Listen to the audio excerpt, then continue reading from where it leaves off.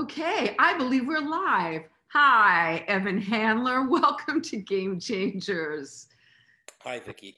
Nice to see you. It's wonderful to see you, and thank you so much for doing this because I know that you haven't been feeling your best. I'm good. I'm good now.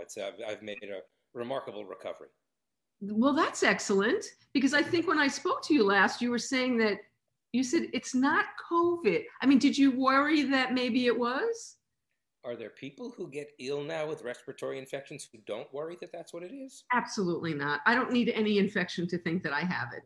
Well, yeah, I mean, but I have a long history of repeated respiratory infections. So it's very familiar, and at the same time, because they have a tendency not to go away, I can't help but think. But I didn't have a COVID test this time. I had one, I guess I had one a couple of weeks ago in Italy, um, when it first came upon me. Um, anyway, not having a COVID test and getting well fairly quickly is a fantastic resolution. A friend of mine who just signed on was just in the hospital a few days ago, and he found out the person he was sharing the room with just tested positive for COVID.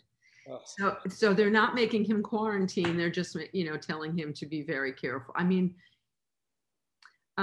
so what was flying? I have a million questions. I have but I have life questions for you first. What was it like to fly?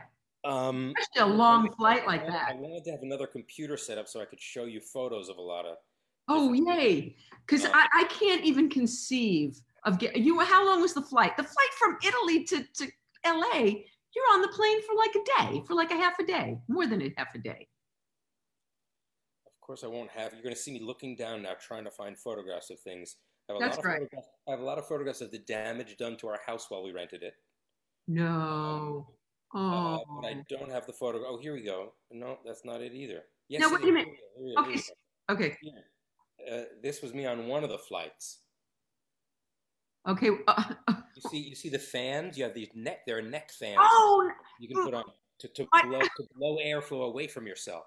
my ex-husband actually used to have those years ago. He was just paranoid. Uh, Usually it's used for menopausal women and film sets, but I use them to fly. So we had to take two flights there and two flights back. okay. And what was that? I mean, we didn't Okay. go So for you're someone who recreation. has I want pre-existing. people to know we didn't go for recreation. We left for Italy in mid-August. Because. Well, because in late July, COVID rates were skyrocketing in Los Angeles Mhm. and had plunged to 200 per day in a nation of 60 million in Italy.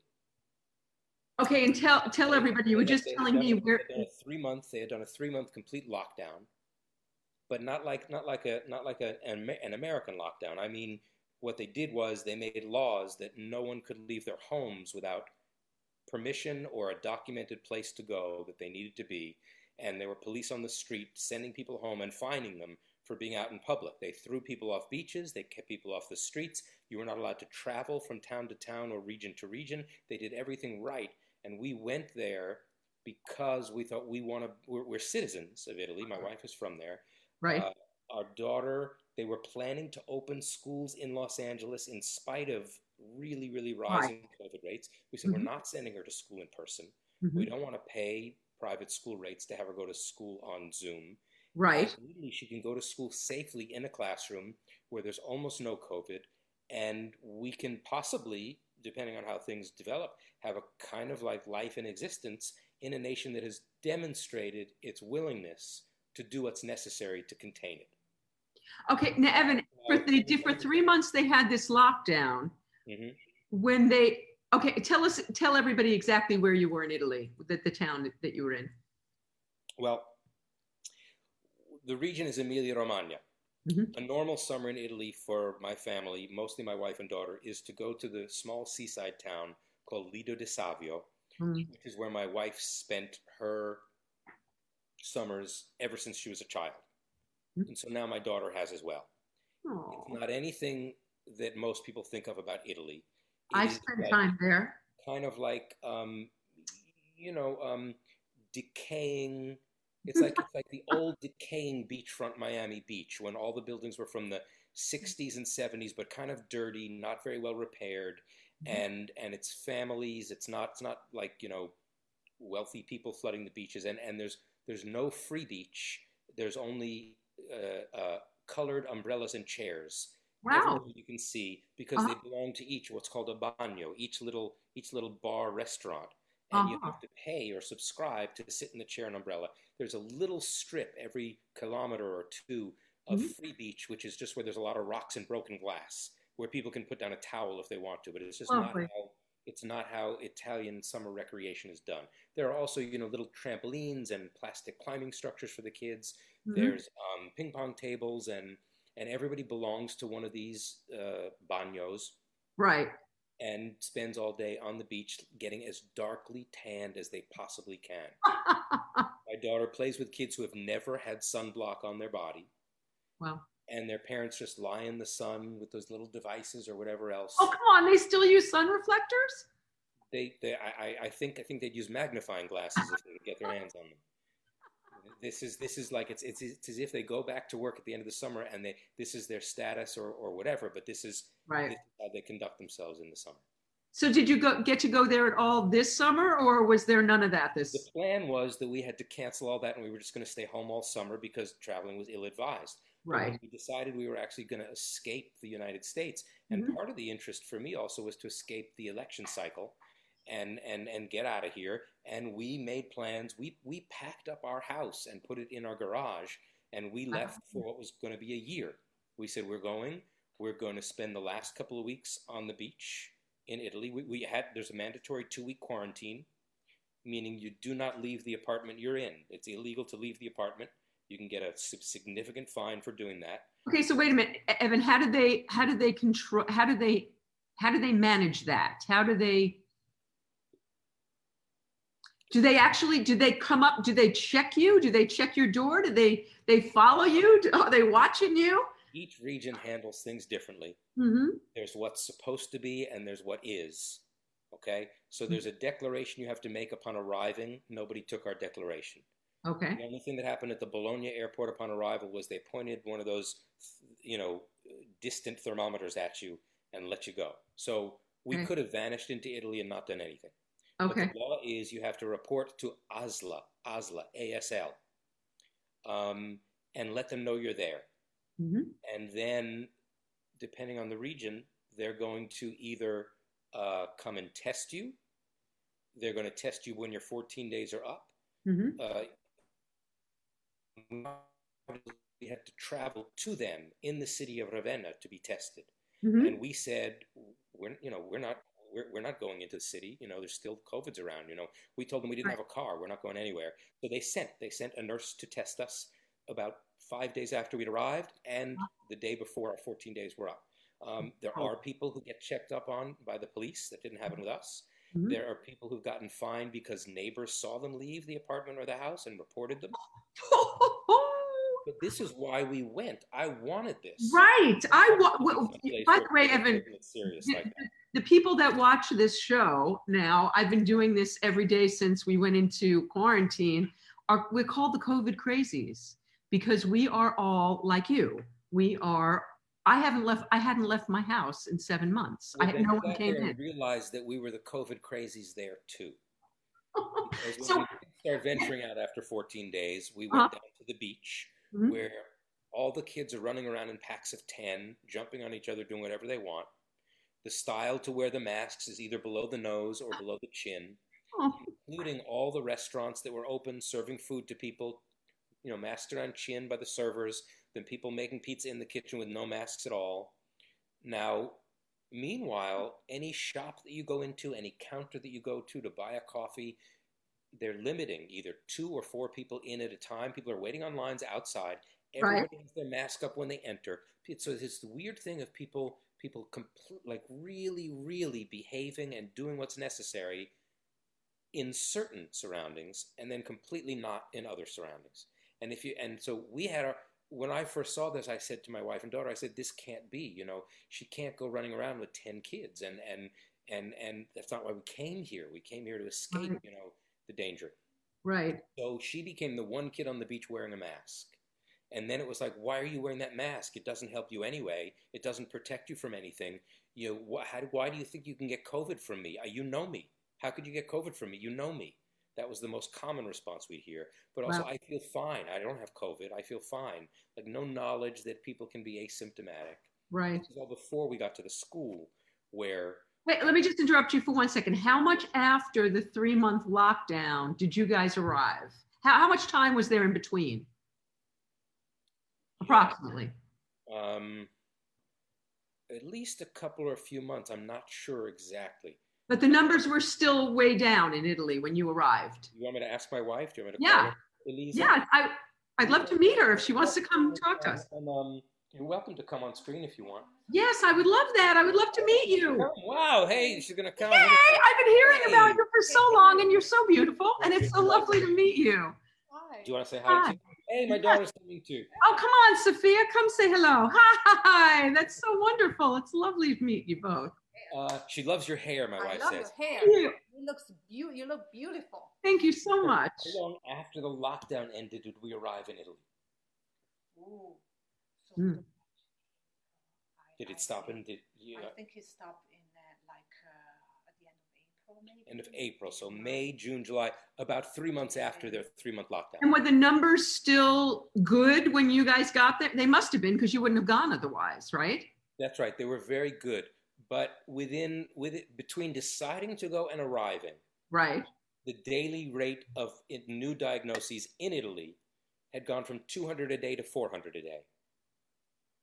Okay, but that's out of a nation of 60 million. That's still low. 400 a day. It was still so far below LA County, it was unbelievable. So Right. the towns that we considered then setting up shop and living in, you know, there were like literally per day, it was sort of like 0.4 new diagnoses per day. Wow. Okay. And now those same towns are somewhere between 25 and 50 diagnoses per day. But I should say between when we left, I mean, I have all these notes because I was looking to see where should we look for an apartment, where should we go. So 0.2, 0.4 per day. That's nothing, you know. And, Right. And per 100,000, I should say. So 0.2 per 100,000. That's how Okay. mostly it's done, you know. In Los Angeles right now, you have something like 12 to 15 new diagnoses per day per 100,000. Okay. And how many 10 per 100,000 per day is when they start to consider contact tracing difficult to accomplish, if not impossible anymore. So it sounds low, but it's actually getting into what's considered quite a treacherous range. Right. So when we get there, it had gone from 0.2 to 2. So we're talking about 10 times as much within a couple of weeks of deciding to go and going. Right. And you've rented your house in LA at this point. And then in the 2.5 months before getting home, it had gone like today I looked, and Bologna is 25 per 100,000 per day. Arezzo, where we had originally thought to go in Tuscany because it was so much lower, is 50 per 100,000 per day. And Italy has now locked down 6 regions again. They have. Yep. Are they doing it with the same severity that they did the first time? No, it's not that people can't leave their homes. It's that people can't travel in and out of that region or in and out of their particular town without permission or for work or for some kind of documented reason. They're restricting travel. So Are they still doing public school in those places? Well, they went from, we're jumping a little ahead when 3 days before school started, okay, the national decree was updated to say that it's now been decided that children in junior high school will not have to wear masks in class, only to enter the building and exit the building, and whenever they stand up from their desks, which are placed at a safe distance of 1 meter apart, measured mouth to mouth. Now think about it. If you measure from my mouth to another mouth 1 meter away, first of all, 1 meter is 3 feet 3 inches. Yes. It means our shoulders are about 10 inches away from each other. You're standing you're as close as you might be in any normal social situation. Wow. Without any distancing. Wow. With 25 kids and a teacher in a room, not leaving the room for 6 hours. Eating, snacking, Talking. screaming. Yeah. And so it was absurd, and we thought it was absurd, Right. and we became extremely uncomfortable. And we told our daughter, well, you need to wear your mask all day in school, and our other kids, a few. And then the teacher started to mock and scold the kids who wore a mask during the school day, telling them, I'm not going to have my students looking like a bunch of bandits. You take that mask down, or take that mask down when you speak to me. You can keep it on the rest of the time, but whenever you talk, you take it down, which is the opposite of what should happen, obviously. Absolutely. So it was insane, and the level of, we went to that nation because of what they had demonstrated, but you see that locally, I mean, I call my wife's region of Italy Iowa Italy anyway, just because it's like dead flat farmland and industry. It's nothing like the quaint rolling hills of Tuscany that people think of. It's really like they're beautiful, beautiful farm fields, but it's relentless. It's like driving the Great Plains. It's monotonous. It doesn't change, and there are hulking, decaying buildings, and really large factories and industrial areas that also look like they were built in a bygone era, and a lot of detritus, as you pass through towns on the roads, and it's just a real, working class view of a side of Italy that most people don't see. It doesn't mean Italy's not beautiful and gorgeous. It means there's a lot of life behind that screen.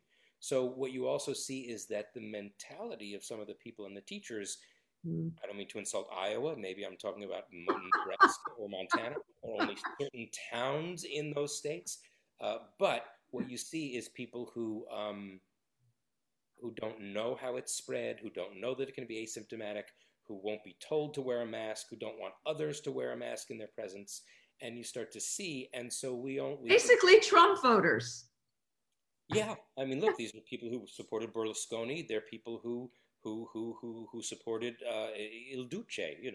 I mean, when I've gone to gatherings with my wife's parents, with some of their old friends, the later the evening goes, the more sort of Germanic the music that they're dancing becomes. And I think, how many of these were sympathizers? How many of these were resistors?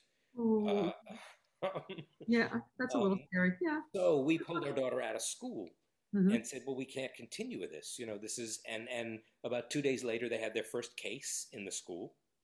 Oh, wow. Surprise. And we left Italy about a week or two later, and now they've closed the high schools. They're talking about closing the junior high schools. They just really should have set up, as they had earlier, should have set up split schedules for half the kids per day with online learning for half the other kids every other day, or total online learning. They didn't do it. What you see is it's a whole world. Not a whole world. Sorry, there's some nations that doesn't follow, but there are many worlds of cowardly half measures, designed mostly because people can't think of what else to do, don't want to press themselves too hard to think of what else to do, or don't want to come up against the resistance for what really needs to happen. And so you get these bumbling half measures that only lead to reversals later, and that don't really help anybody because people are too frightened to say, everybody has to stay home and the government has to pay you money to live. So now, Evan, what do you do as somebody who just rented your house, put all your stuff in the garage? How did you get your house back? And I'm imagining this was not an easy decision to move transcontinentally again. No, neither was an easy decision. We didn't make the first one lightly. We were terrified about the travel. I mean, I kind of was lighthearted about it, but we were really, really scared of it. Yes. How terrifying was the experience itself? I'm mortified at the thought. Well, listen, we did this and we're able to do this because we're privileged enough to have the means to do it. Right. I'm talking to you from a 2,200 square foot house in a non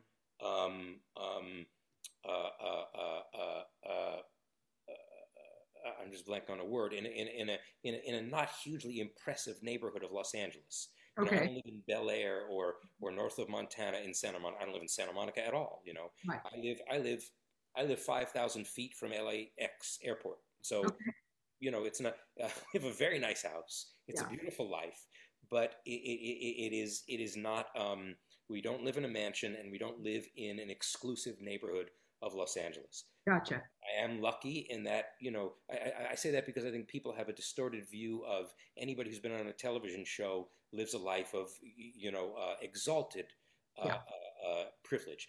But Yeah. I live enough of a privileged life that I can afford to ride out so far a pandemic without saying, I have to go, start working a job immediately in some other field. And Right. where if we feel it's urgent to leave the country, we can say, okay, you know what? For the first time in our lives, we're going to buy 3 first-class tickets because Air France has a cabin on their flights which only has 4 seats. Really? So we can be 3 of the 4 people inhabiting this cabin on the airplane. Wow. And if somebody doesn't buy the 4th ticket, which they didn't, it'll be just us. There's a Wow. whole plane load of people behind us, but it's Right. as if we were on a private plane to us Wow. for those 11 hours. Now, the Mhm. shorter flight of 2 hours, you don't have that. Right. I had the fans and the whole thing. But for 11 hours, and we're wearing masks the whole flight. The crew is wearing masks. But yes, we bought ourselves. I don't want to. I'm just. I want to be honest with people. We did it in a way that made us feel safe. That cost us more than we'd ever spent on airline tickets, and would never do under ordinary circumstances. Right. Um, I mean, just using the bath. I mean, we talk about this. I mean, I haven't used a public bathroom in 8 months. I mean, just the is it thought of. use the restroom now, Vicky? It sounds like you've been holding it in for a long time. I don't leave my house, Evan. I mean, I have left my house so little that I can't even tell you. But Yeah. but seriously though, I mean, all of these things are a concern. And you, I don't know if people out there know, but you have a particular reason to have concern because you had very grave illness earlier in your life. We'll touch on that. I don't know if we should go to that now, but I mean, you had a very serious pre-existing situation. Yeah. Well, look, we did it. We were driven to it by seeing a nation that is not doing anything about it. Yeah. Yeah. And we thought, well, if we have the means and we have a place to live over there, where it seems at the moment much, much, much safer, and where they've demonstrated a will to do the right things, let's go there. The one thing that we didn't anticipate, I think, was we kind of made it in our minds. We thought, well, if things go bad again there, Mhm. it's not like we didn't think it could, but if Right. they do, we can ride out a lockdown there, But as Right. that came to seem like, oh, that might happen here, we underestimated the lack of desirability for us to be there in a borrowed apartment in this small town. We thought, you know what, if things are gonna get bad again, we have a really nice house. It Mhm. has a yard. Mhm. We don't have to leave that property. We don't have to have anybody come on that property. We can go back to that life. Our Mhm. daughter can go to school online. And when we saw how bad the schooling was, I mean, besides the masks, the schooling was a bit of a joke. That my daughter had to take English. Yeah. In Italy, she had to take English, Right. where they told her that she must never say a lot, never use the phrase a lot. You have to say, I have many friends or I have much friends. So she would come home with these stories every day, and then Italy has this system of assigning teachers at the beginning of every school year, and they have to, and then those teachers have to shift and travel throughout the nation to find their new home, and it has seniority. If you have seniority, Oh. you get to choose close to your home, but if you don't have seniority yet, you have to travel far from your home, Oh. and so for months at the beginning of school years, they have substitute teachers until the real teacher comes. And so my daughter came home every day and she had never seen, she said, kids just screamed all through class and then they threw pencils and books out the windows and the teacher doesn't know what to do about it. She'd never seen this kind of stuff before. She Wow. was fascinated by misbehavior of these public schools. She said, my school is so much more. My daughter goes to this very progressive, low-key Los Angeles private school. Right. In 8th grade, and Huh? she said, my school is so much more strict. They would never let anybody do that. As soon as you make noise, you're told to go stand in the hall. So she saw these things that she was fascinated by. but it didn't seem like she was going to be missing out on like an amazing year of academic education. It was certainly going to be a year of interesting, seeing what the other kids are doing, seeing these kind of not terribly sophisticated teachers telling her to say I have much friends, um, who insisted themselves that you can't get COVID as long as the person, or everybody feels okay. This is just all right. Well, Evan, I have a related question because I haven't had a parent with a child in school currently on today. I feel very blessed that my kids are grown and I'm not having to go through this with them. I can only imagine how difficult it was to have your daughter be locked down at the beginning of all of this and to not be able to be with friends. And now, I mean, when has that changed? So for Sophia, was it, the school thing was all weird, but there must have been some joy in being around other kids and not being alone. She loved seeing the other kids. She loved the new group of kids. They embraced her really quickly. Now, I can't really emphasize enough the small town nature of this. She started to get taken around by some kids. Look, we live in Los Angeles. My daughter, at 12 years old, she's 13 now, but at 12 years old when we were here, my daughter doesn't walk around town by herself. Right, of course. There is no town where we live. Right. We live in a residential area of Los Angeles, but there she was hanging out with groups of kids and walking around town, and with no adult supervision. She's going and hanging out and walking to and from school with other kids, and she's never had that experience of independence in her life before. So of course she wanted to keep that. She was thrilled by that, and these kids are all embracing her because they don't know anything about Los Angeles. To them, anybody who lives in Los Angeles, I mean, her father happens to be an actor, but to them, everybody in Los Angeles has to be a movie star, has to live in a mansion. So when she would say, "Hi, I'm Sophia," they'd say, "I know who you are. You're that girl from America." Like everybody knew we were there the second we landed. Everybody knew who we were and that we had arrived. And so she was that girl, which also, had to be seductive to her because absolutely, she shouldn't have that kind of status at the school she goes to. She's who she is. So coming back though, and then going back to now being online and not having kids, I mean, that has to be a really tough transition back for her, I would think. It is, and we're more strict than many other families. I mean, from what I gather, from her friends, they are, they're hanging out together. They're hanging out together in. Uh-oh, we lost your audio, Evan. Oh, come back, Evan. We'll do some. We're not going to keep our kid totally isolated. So we've told her, well, you're going to be able to have whoever you want over, like to visit outside, right? Wearing masks. Okay. You guys can hang out in the yard wearing masks. That's what you're going to be able to do here. And yeah, if it's you can go to an outdoor mall when it's not crowded wearing masks with your friends. But you're not going to be, climbing over each other. You're not going to be indoors. You're not going to be.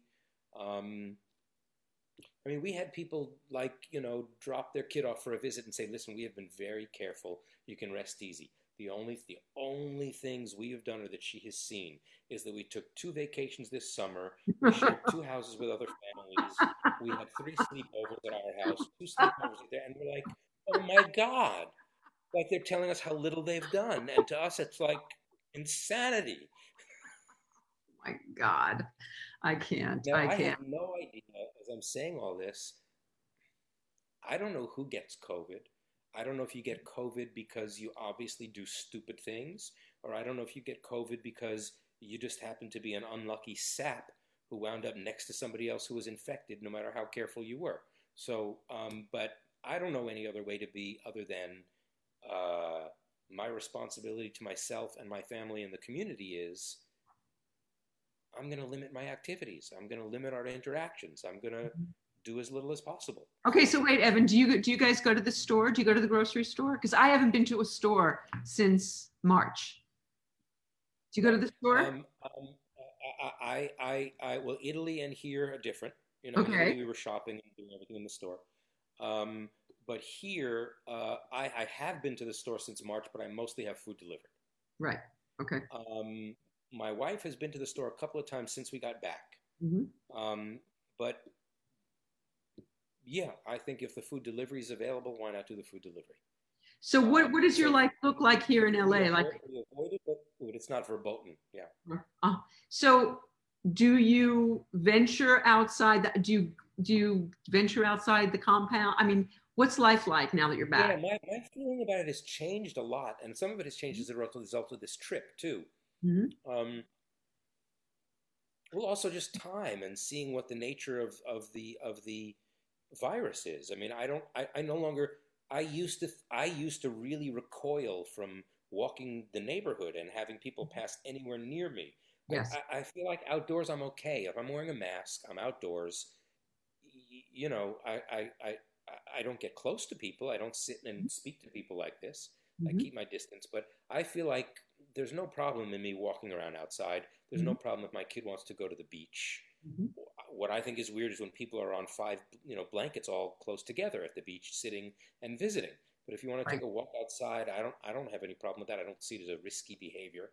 Hmm. Um, I didn't do it for the first 5 months. I started speed walking with one of the COVID crazies. She's in New York. We talk on the phone, and it was the first time I went around in my neighborhood. But it took me months to feel comfortable to do that. Months. in Italy, they have red clay tennis courts, which I hadn't played on since I was a kid. Uh And so huh. I took one lesson on a red clay tennis court. But then, as soon as the colder weather comes, they put an inflatable bubble dome over it. So it's like playing indoors. And I Right. took one additional lesson with the teacher that way, and I was like a little. I mean, I made sure I was the first lesson of the day because I didn't want to be there after six people had played. It requires constant air coming in and out, otherwise it won't stay Right. inflated. But when the guy would want to come to the net and talk to me about, do this, do that, I was so I'm quite careful without being really super rigorously careful, if that makes any sense. It does. Like I have like 4 doctor's appointments coming. When I go to the doctor, I get first appointment of the day. I try to make it on a Monday. Yeah, All yeah, that's the way I do yeah. I mean, everything. if I go to the doctor, I wear a mask and a shield. We got Yes, the as whole do I. getup. Hmm. Um, yeah, I'm not eager to go to supermarkets anymore. I did once just before going away, Hmm. just to be out, just to do whatever. I thought, well, you wear a mask, you wear the shield, you're okay. And I thought, I just had contact with probably 150 people. Like, why? It just Wow. why? Yeah. Different from being in the supermarket for 40 minutes. That's so. Um, so Everybody, by the way, on the thread is saying he's one of us. He's what all the COVID crazies are saying. He's one of us. I didn't know you had live comments going on. Oh yeah, I have. I'm looking at the live comments. Somebody said something about Italy. I wanted to read to you. My mom and brother are in Italy. The mascher, how do you say mask in Italy? The mascherina is Mascherine. is mandatory, or you are fined 400 to 1,000 euro. Schools are closed once more. Restaurants and bars now must be closed by 6 p.m.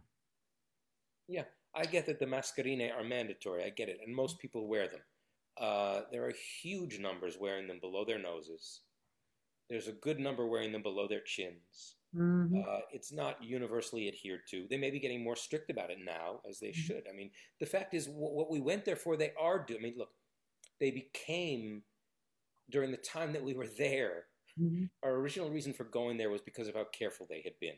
And then they stop being careful as And soon they as you stopped got being there. careful, and now they're putting it back into place. So, I'm not personally a fan of this like pendulum swing of Mm-hmm. one way to the other. I think people should be more, strict and vigilant about it on a consistent basis. I think governments should be providing for people so that they can do this. Mm-hmm. Most people. I'm an actor, so I'm used to being out of work, perhaps for 6 months at a time before the next job comes. I have budgeted my life to accommodate for this. But most people need to earn a living or have some kind of income. It's unforgivable that the United States doesn't do this. Um, yeah. Wait, Evan, that's a provocative question. I know a lot of people in the business have gone back to work. Would you consider doing that now? Uh, I sure didn't think I would this soon.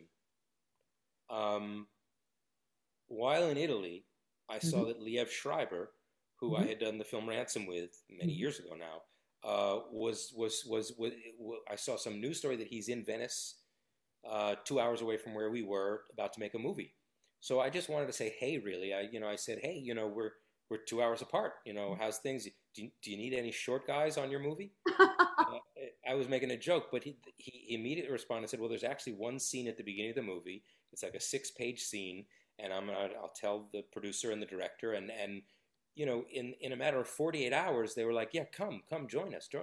And I thought, this is a dream of mine to work in Europe, Wow. film in Venice, Italy, with With Liev, Liev. Oh, Giancarlo Giannini, and I oh mean, this my was like, with a terrific young female director. I'm sorry, I'm not going to know her name now.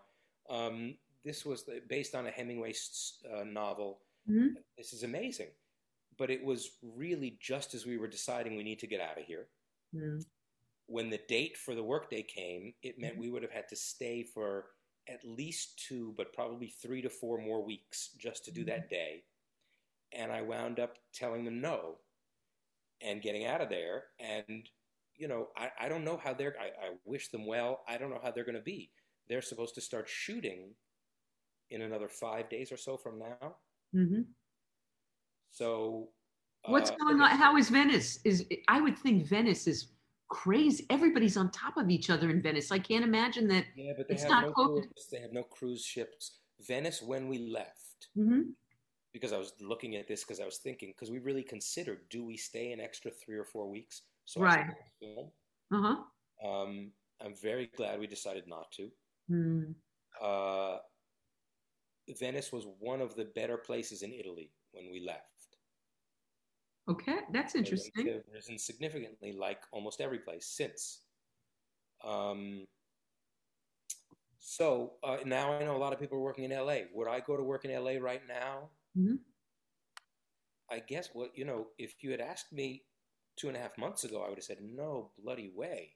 Hmm. Now I guess I would think about it and try to really investigate what protocols are they taking, how seriously are they adhering to them, what's required of me. So I guess I would not any longer rule it out necessarily completely. But of all the places in the United States, Hmm. although Los Angeles is not good or great by any means, Hmm. California and Los Angeles have done a pretty good job Pretty good. Hmm. of maintaining a steady, not terribly good level of Hmm. COVID. Yeah. But it's not horrible like it is in the middle of the country right now. What I've been hearing about the sets of that my friends are working on is that the actors are very well protected. You know, that you have your own mask and shield wrangler who follows you around and makes sure that every time you're not on, speaking on camera, you're completely protected and no one gets near you. But the crew are not being protected the same way. And so a friend of mine who's on my son's friend is works on a set as a PA, and the director was exposed. They shut down the set for a day. Now everybody comes, it's on and off crazy making I COVID. mean, when this started and became really apparent to us here, let's say around, I don't know, it was around March or so when we thought, Yeah. okay, this is really a thing. Yeah. Um, Beginning of March. I said to myself then, I said, it's going to be at least a year and quite possibly 2 before I work on a set again. Mm-hmm. Yeah. Can you do it have so Evan, you're a very creative and prolific person. Have you have you been writing? Because I have not been writing at all. I have not used that time to be productive that way at all. I can't focus. I do the shows all the time. But so how have you been what have you been doing with your time? Um, I laughed before because I don't think my wife views me as prolific. I don't view myself as prolific. Uh, I I have not been working and producing stuff during this pandemic. No, Yeah. I have really not been terribly productive since election day 2016. Although I'm very happy, that I had a season on Power and did some terrific projects along the way that were given to. It's not like I've hidden and haven't done work. I've done You some really did Posse Verdon since then, yeah? yeah, Yeah. Yeah. I did that really simultaneously with Power. I was commuting to and from New York. Mhm. But no, I've been in a somewhat depressive state. Mhm. Uh, uh, This I is a did perfect segue because we got to go a lot here. of writing along the way where I was proposing a book about Italy, but it was before the pandemic. It was a book about my relationship to Italy as a citizen who really is a stranger. Wow. Originally, I wanted the title of the book to be Cittadino Straniero, Citizen Stranger, and about a guy who's never lived there, doesn't speak the language, but is seeing a side of it that Americans never see, Wow. and sort of reflecting on both Italy but also Americans and how what they project onto Italy and think about Italy kind of says a lot about their denial as American citizens and the way they view themselves because they're seeing such a romanticized, unrealistic version of Italy I was compared going to to what say before we went on the air, I was saying how in Italy all the food tastes like food and semolina is like semolina. And you were saying, no, the bread is like, no, wait, like my impression. I mean, I've been there and I've had that a lot of experience, good but food you can have in Italy. yes. It's as difficult to locate as it is anywhere else. There's a lot of Wow. people who go to Italy and think they've had the most incredible stuff and you can't get a bad meal, and they must be eating a lot of garbage and thinking it's good.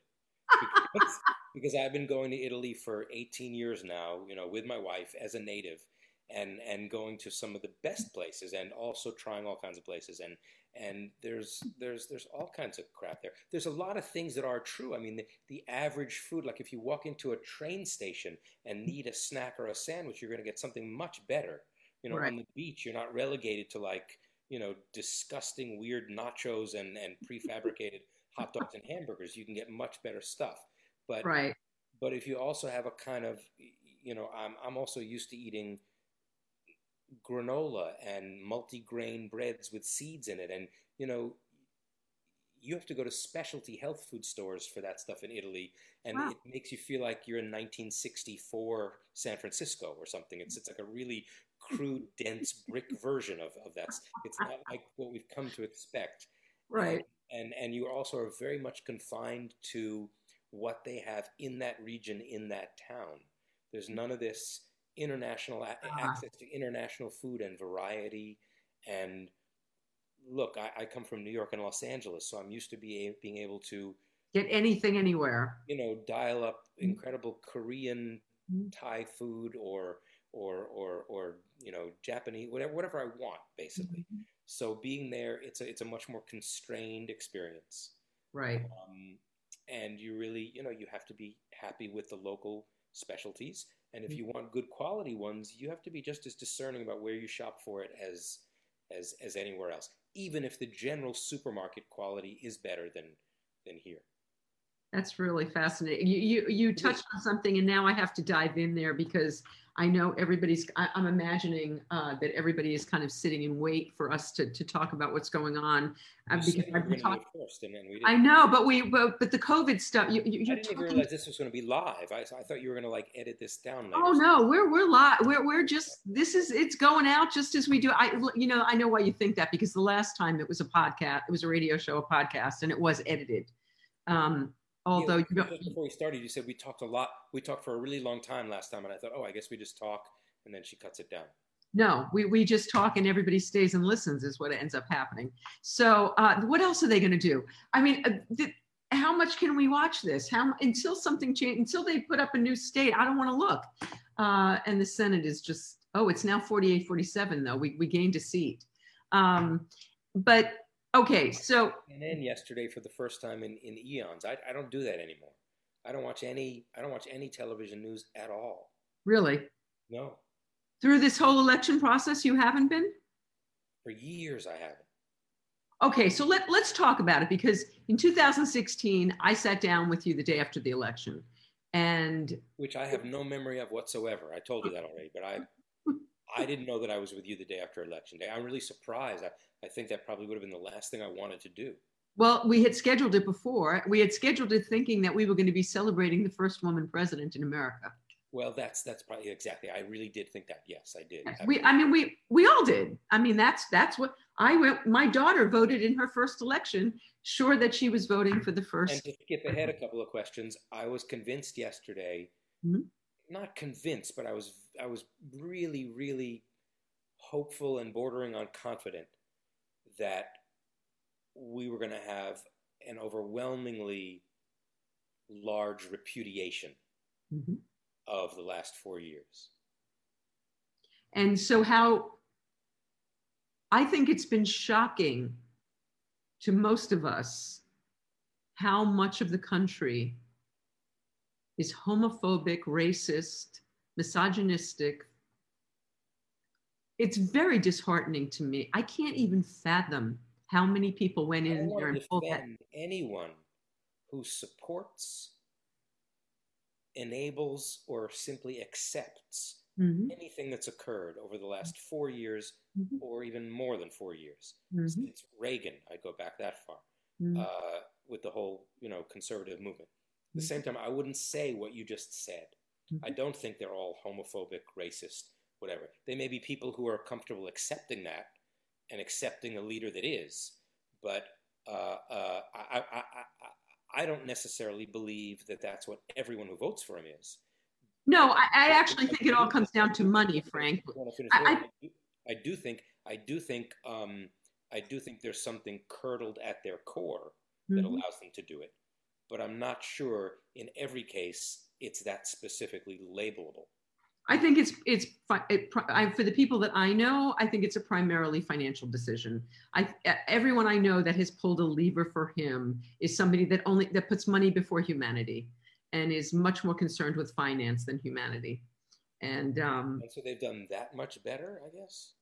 it's I not that don't they've know. done that much better, but they this whole if I talk about the person I'm going to talk about, I'm going to get in a lot of trouble. But like my mother calls herself an independent. An independent votes Republican. They vote Republican because they're going to pay less taxes. There's going to be less social money given out for social services, all of that stuff. It's all about that stuff. And it's quite sickening to me. But the last time we were together, That's your mother? my mother is an independent, and yes, she has voted. Yeah, I can't. Um, You know, and she's a smart woman. And she believes and I said, well, what about Roe v. Wade? Oh, they won't overturn it. It wasn't in the Constitution. They have the same rhetoric. If you talk to anybody who votes that way, the rhetoric is all the same from the top to the bottom. It's maddening to me. But Evan, I wanted to talk about what amazed me after the last election was from the very first day, you prophesized, and I listened to quite a bit of it today, pretty much everything that came to pass. You said the clocks are going to roll back to pre-60s, that you saw the whole Black Lives Matter thing that was going to happen. You saw it. You said this is going to impact us for generations. And I didn't understand the magnitude of it then. I didn't realize that I thought you were a doomsayer, but pretty much everything you suspected has come to pass. And for somebody like you, who I think we should talk a little bit about your health situation and what happened to you when you were in your 20s, and how the Affordable Care Act would impact someone like you and change your life from this moment forward. Well, I mean, I can speak with tremendous authority about my own health history. Yeah, I let's can't do speak that. with great authority about the Affordable Care Act. I don't participate in it. I Right. have union supplied health insurance, or Mm-hmm. I did. I won't anymore because SAG changed the coverage rules during the pandemic, and I don't plan to be working anytime soon. And residual income, no matter how high it is, ages out over time. It no longer qualifies you for health insurance coverage. So I'll be losing my health insurance coverage through SAG Mm-hmm. uh, next summer, I think, unless I earn $30,000 working live on a set somewhere. More than So, sure. so if the idiot were to win, it would impact you directly. It would impact me directly, far beyond health insurance. Okay, so let's talk about how. So when I was 24 years old, I was diagnosed with acute myeloid leukemia, Mm-hmm. which at the time was considered to be incurable. Mm-hmm. Um, there was survival rates beyond 5 years did not exceed 25%, was the literature I was handed. Um, I had that episode of leukemia. I had a remission for 2 years. I then had a recurrence of the leukemia and ultimately a bone marrow transplant in 1988. And I have been, considered long cured ever since then, or at least a year or two after that. Mhm. So it's a very unusual outcome for that era. Certainly, it's an unusual outcome in general. It's Mhm. still a disease that has a pretty grim survival rate, although it's much improved from those days. Mhm. Um, yeah, the ages 24 to 29 were dominated by that, um, if not completely erased by it. I mean, I can't say completely erased because I actually, during that remission, auditioned again and got cast in another Neil Simon play on Broadway. So each time the cancer occurred, I had to leave a Neil Simon play on Broadway, which led me to speculate on whether they were carcinogenic. Um, but essentially, yeah, the 25 to 29 were lost Mhm. years. And at 25, upon diagnosis, I was a kind of a thriving Broadway and off Broadway actor in New York. Mhm. So I really lost 4 to 5 years of time, lost my place in line in terms of competition for jobs, um, lost my hair, lost a sense of innocence, lost my feelings of youth. It was a real harsh set of losses in a very condensed amount of time, and then kind of at 29, 30 years old, set free into the world again.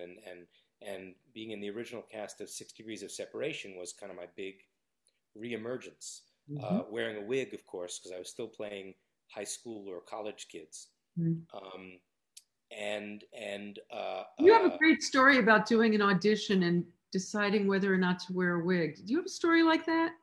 I don't remember about deciding or not to wear a wig. I know that when I would leave the house with or without wigs, the people who had last seen me with or without wouldn't recognize me.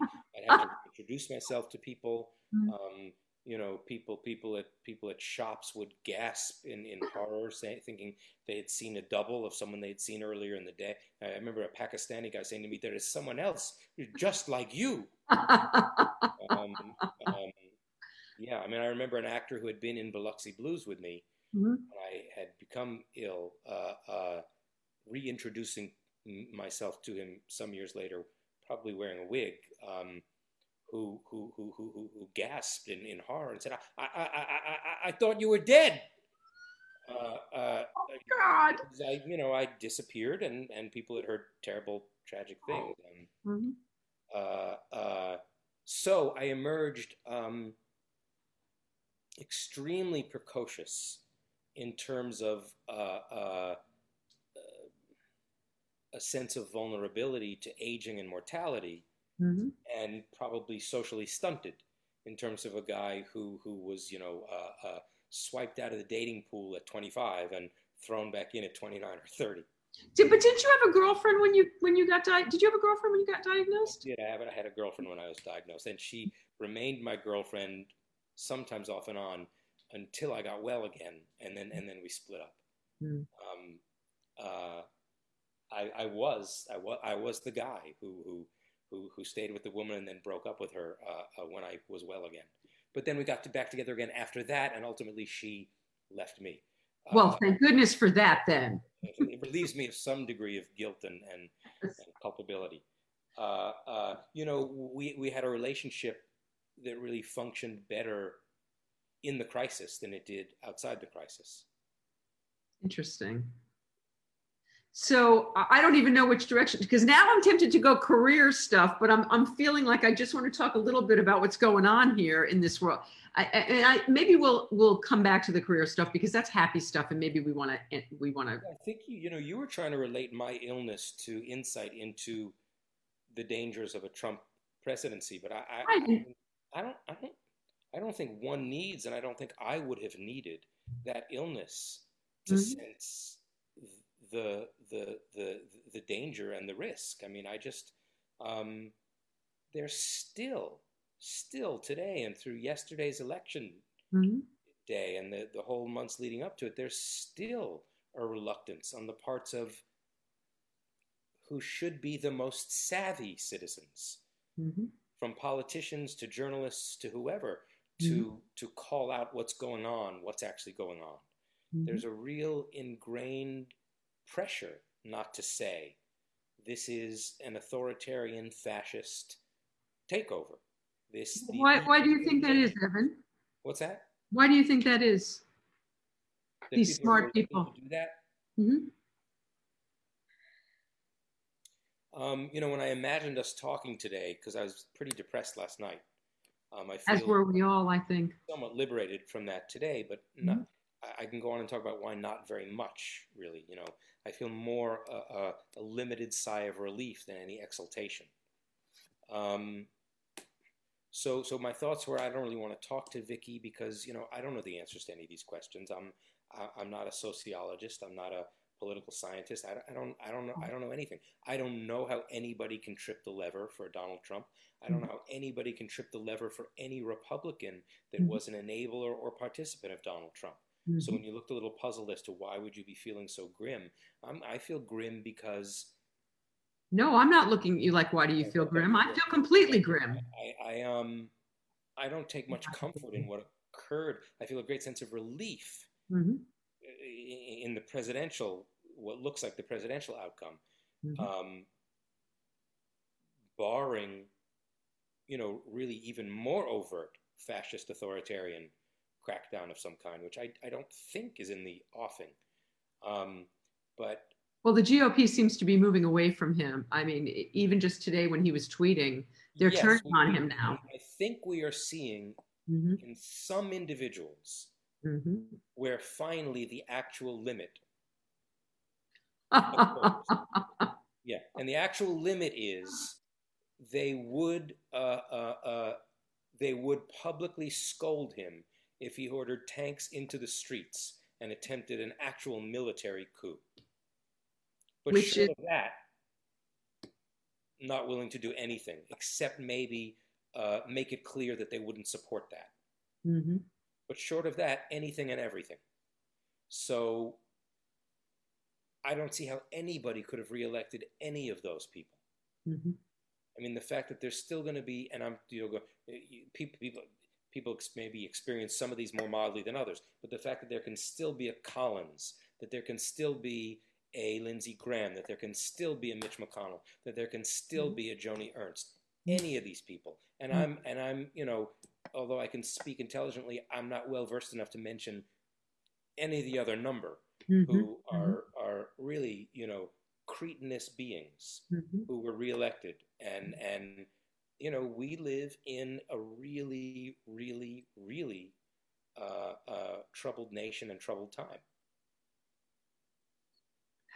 And yesterday, even if we escape the presidency, a second term of Donald Trump, yesterday confirmed that for the most part. Mm-hmm. Michael Moore had a wonderful live broadcast today, and had a wonderful piece. And he's in a very optimistic mood today, much more so than I am.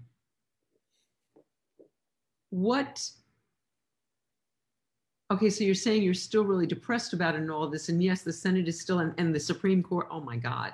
I mean, how could that happen? How did that happen? I mean, all of this is unfathomable. Do you feel a sense of hopelessness even if Biden is to win? Well, it's not as severe hopelessness as I thought last night, as it looked like he wasn't even going to win. No, Right. I will feel a great sense, a great but limited sense of vindication Mm-hmm.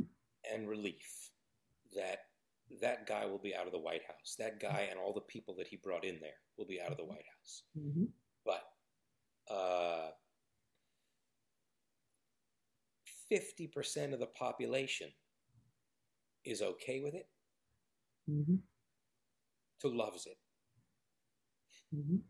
So It's I don't feel very terrifying. much defeat. I mean, I feel like and I almost even feel I don't feel any desire that it should have actually happened, the re-election. But all that stuff that whatever I said 4 years ago that you remember and I don't, Mhm. there are still people that don't believe that, who still look at that the way you did 4 years ago. And the fact that he didn't win a second term and didn't implement all the things that would have happened over the next 4 years means that they can safely continue to deny that it was ever intended or ever would have come to pass. I never questioned that what you that I just didn't imagine that it would have the reach that you saw. You saw it having impact for generations, and I didn't have that I don't know. I mean, do you forethought. follow Sarah Kendzior and her No. writings? Oh, well, you should. You should. Mhm. I mean, Sarah is someone who has a couple of best-selling books Mhm. and who has studied authoritarian regimes and Mhm. who has, what I said 4 years ago was not anything terribly insightful or prescient. She has said, and I guess the biggest banner she sends over and over again is this is not a govern this is a transnational crime syndicate masquerading as a government. And the I'm that I quoted pretty accurately. The rest is going to be paraphrasing. Mhm. But the facade of ineptitude is Mhm. not accurate. Mhm. These people are extremely adept at what they're doing. Mhm. They just have no interest in governing. They don't do government because that's not what they're interested in. Mhm. They're interested in doing business with their criminal partners throughout the world. Mhm. So that's what's been going on. Look, I don't think Donald Trump is a genius of any kind. I don't think Donald Trump. The the continual crafty implementation of authoritarianism over the last 4 years, and Mhm. this attempt to disable the post office, the Mhm. successful attempt to disable the post office, Mhm. um, to inhibit voting. You think this all like comes from the miraculous mind of Donald Trump? That's Donald Trump has been a vehicle through which, and I'm not even speculating, I don't know who, but through which very skilled, very Mhm. knowledgeable authoritarian implementers and specialists have successfully Mhm. gone a very long way. And, with a population that's clearly ripe for it. I mean, those things are written about in books. I'm not, the scholar or the authors of those books, but the conditions that lay the ground for this and that Mhm. make it, occurring simultaneously around the world in various ways exist. Mhm. And I'm not sure that a respite with a Joe Biden, but Mhm. not, but a Republican Senate is going to do much to address those underlying conditions. Wow. I can remember 4 years ago when I was I'm mentioning. sorry, but just to say something, and that doesn't mean that I'm a Bernie Sanders or even left of that supporter. I'm not a person who feels like it has to be a third party candidate. It has to, Mhm. I supported Elizabeth Warren through the primaries. As did I. Mhm. I don't think non-democratic, non-republican, or socialist, complete revolutionary revamping of the United States is necessary to address those conditions either. Mhm. But I don't know that a, a, a single term of Joe Biden with a gridlocked government because of the same uh, uh, uh, completely corrupt and criminal Republican Senate is Mhm. going to allow addressing many of those things. Point well taken. Um, you I started to think of three questions, and now I'm thinking about what you just said. That's pretty hope. Okay, so 4 years ago, you saw the civil rights movement moving back to the 60s. You saw women's rights rolling back to the 60s. You saw all of that stuff that was going to go down. Moving forward, because half the country has proven itself to be total idiots. Um, does this, you don't sound very hopeful that this can undo. Has this damage that's been done, no matter what happens in this election, how do we move forward? I mean, do You you, asked a few minutes ago, like, what do you think it is that keeps people from being able to accept that this actually is an authoritarian? This actually Mhm, is, mhm, an authoritarian movement. So I don't know. Like, I don't understand how somebody could see that election 4 years ago and not get mhm, that. That I mean, what have they been after for decades? They've been after rolling back Roe v. Wade and mhm, women's rights. They've been after, um, stopping marriage equality so what else is going to happen? So when you ask, do I think that this election will change things? I mean, this election can change some things. It can change some things if three Supreme Court justices suddenly drop dead or retire. But I mean, or if they pack the court. what? Mhm, Yeah, that's right, right. mhm. I don't like that term personally. I don't either, but Packing the court is what has already occurred. mhm, Expanding the court is, listen, well, but they don't have the Senate to do that. So, it's not even going to be an option. Um, really? if there had been a Democrat and Senate wave like I had hoped, I Mm, would have been totally, totally, totally among those advocating for these are the first things you must do. mhm, You must expand the Supreme Court and get things back on sensible footing. mhm. And um,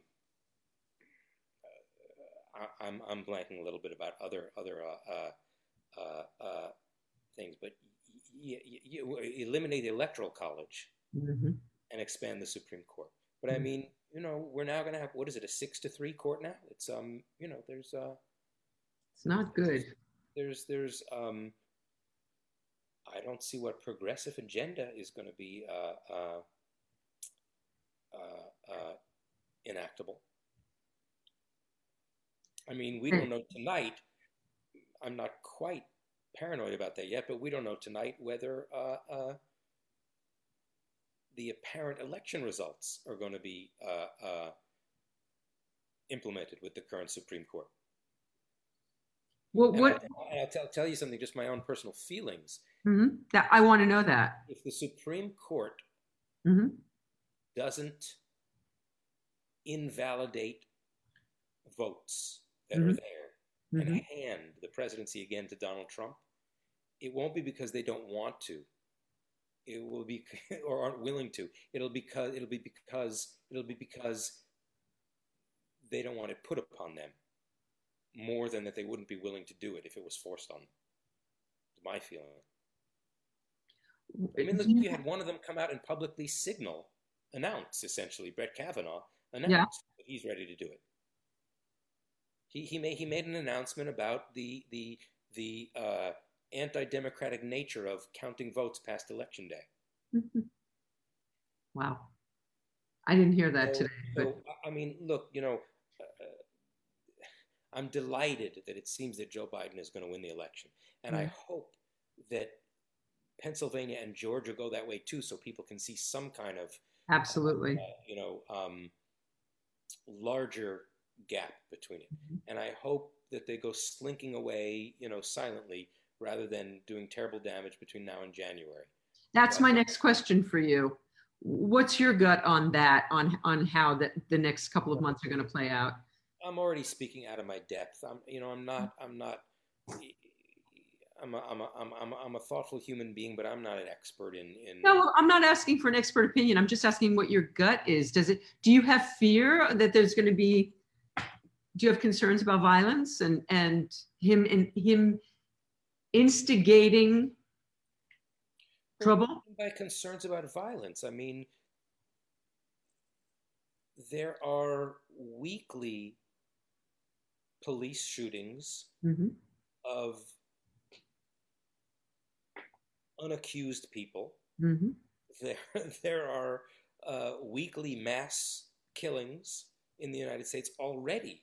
So I don't even get the question of, are you concerned about violence? The Well, no, violence, I think it's go. I think the potential. escalated violence directly attributable to Trump supporters.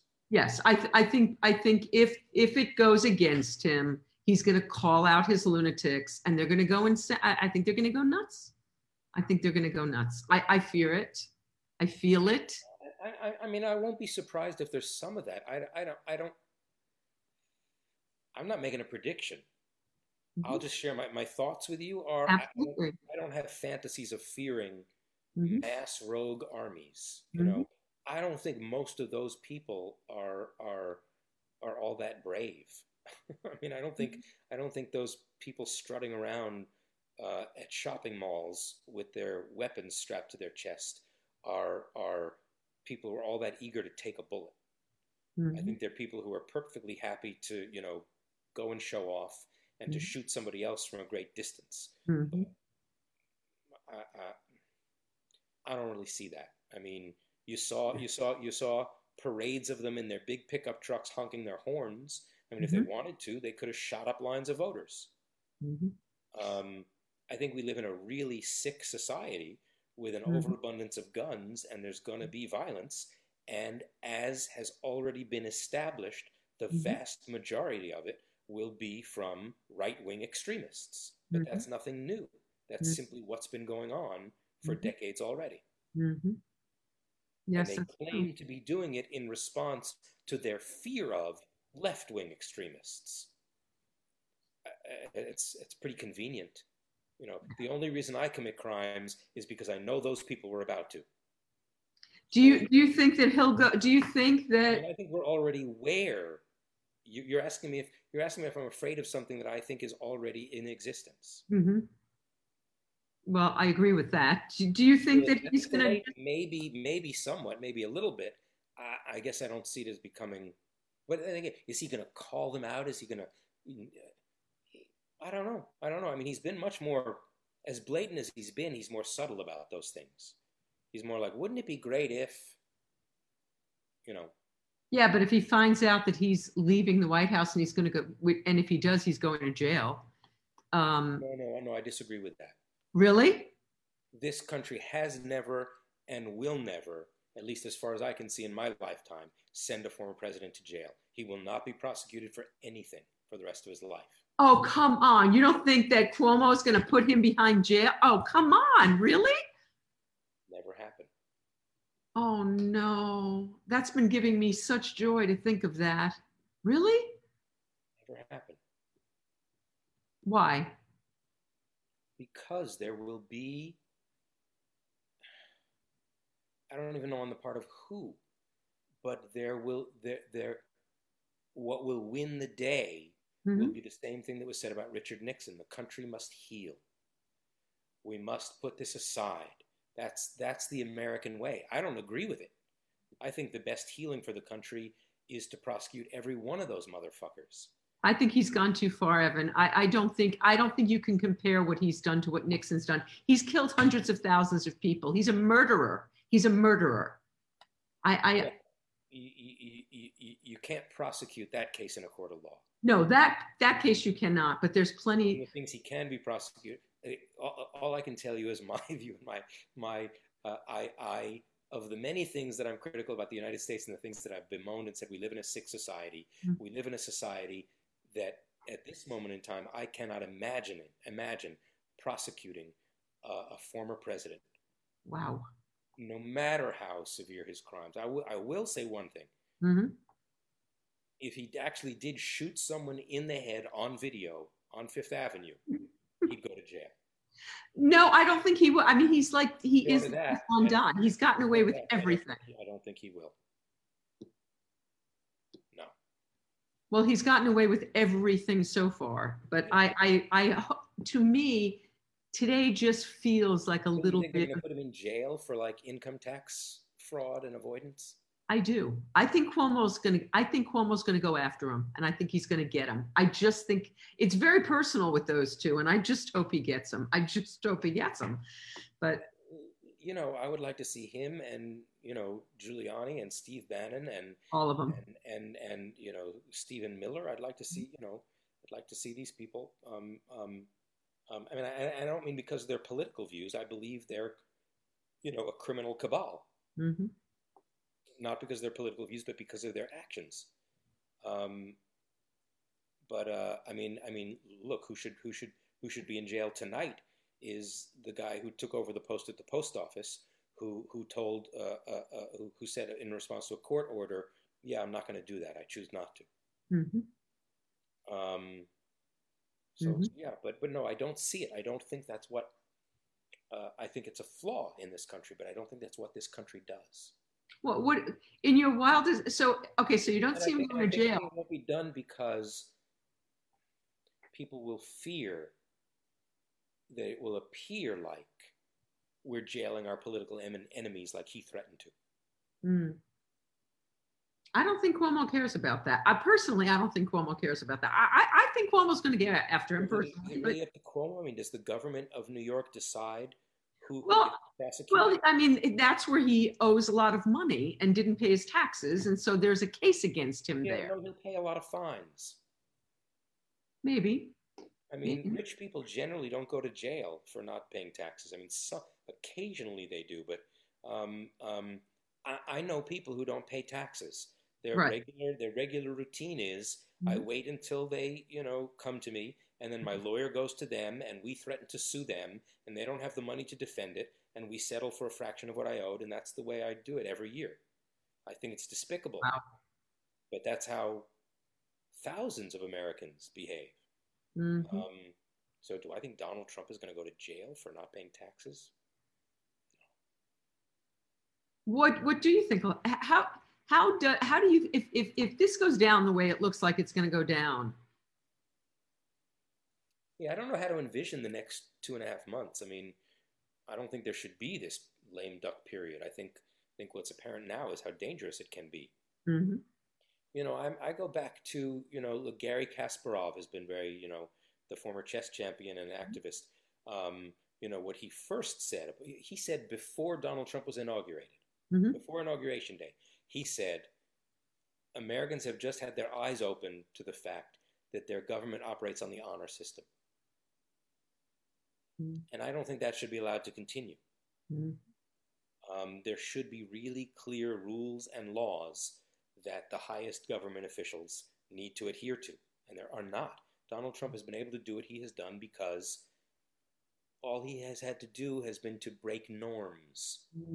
Fuck norms. There need to be laws Hmm. about how the government operates. Hmm. And the whole Republican Party, and they don't respect the norms, and they don't respect the laws either, because they trust that they're not really going to be prosecuted for defying them. So, I have a greater appetite for that. I'm happy to see any elected officials who break laws go to jail. I don't care if it's Democrats or Republicans. Hmm. Um, It's I, interesting to me that as hopeless and as depressed as you were the last time I spoke to you, I feel more hopeless and depressed speaking to you today, on the verge of perhaps having Biden win. Do you see? I mean, are you totally well, this is why I said hopeless? what I said to you before we started talking, and you didn't quite believe it. Is that I don't whatever I said 4 years ago that I don't remember. I Mhm. don't think I spoke anything close to what my concerns were. So Mhm. whatever I predicted or said I don't know. You that spoke very strong. You things spoke to be very rolled back strongly. decades, this and that. No, I mean what I foresaw Hmm. and that I think would have happened in a second Trump term Hmm. was a total authoritarian dismantling Hmm. of the entire United States government and operating system, which has actually occurred. There is Yes. no State Department. Hmm. No one works there Hmm. compared to what was. There's Pompeo bouncing around the world. There's no Justice Department. There's Bill Barr, who's been the personal attorney for Donald Trump to try to help him implement the illegal seizure of this election. Hmm. So if we escape that, it's a really good thing. But no, what was in store was a complete dismantling of the democracy of Hmm. the United States. Which so much And has that's been what I done. thought 4 years ago. If I Hmm. talked about, well, women's rights are going to get rolled back, and it's really going to be a tough time for for lesbian and gay rights, but that's a fraction of what I think Mhm. what has happened and Mhm. would be in store. Mhm. So okay, and not that not that I'm a huge fan of the bureaucracy and think that the State Department, the way it's worked for decades, is what should be. Mhm. But the dismantling of that, the dismantling of alliances, Mhm. withdrawing from uh, uh, uh, the Paris Accords and various environmental agreements, this is tragic stuff that Mhm. can be somewhat put back into place. Uh, Well, so that's my So next we've been question. we've been saved from something so much darker than Mhm. what I, than what would have happened over the next 4 years if this Biden um, term comes into being. So so there is a glimmer of hope and optimism in you slightly that some of this can be salvaged. I'm getting here a little Yeah, bit. but I am sharing with you my continued sadness. We did Mhm. not see the repudiation. I mean, Mhm. think of what has occurred over the last 4 years. Mhm. Think of what every one of those Republican senators allowed to happen. Mhm. They almost all got reelected. Mhm. Okay, so the vast majority, not the vast majority, a full 50, just about 50% of the American population is okay with every bit of that. They would be happy with an authoritarian minority government. That's what they want. So Mhm. am I thrilled that it's been barely staved off Mhm.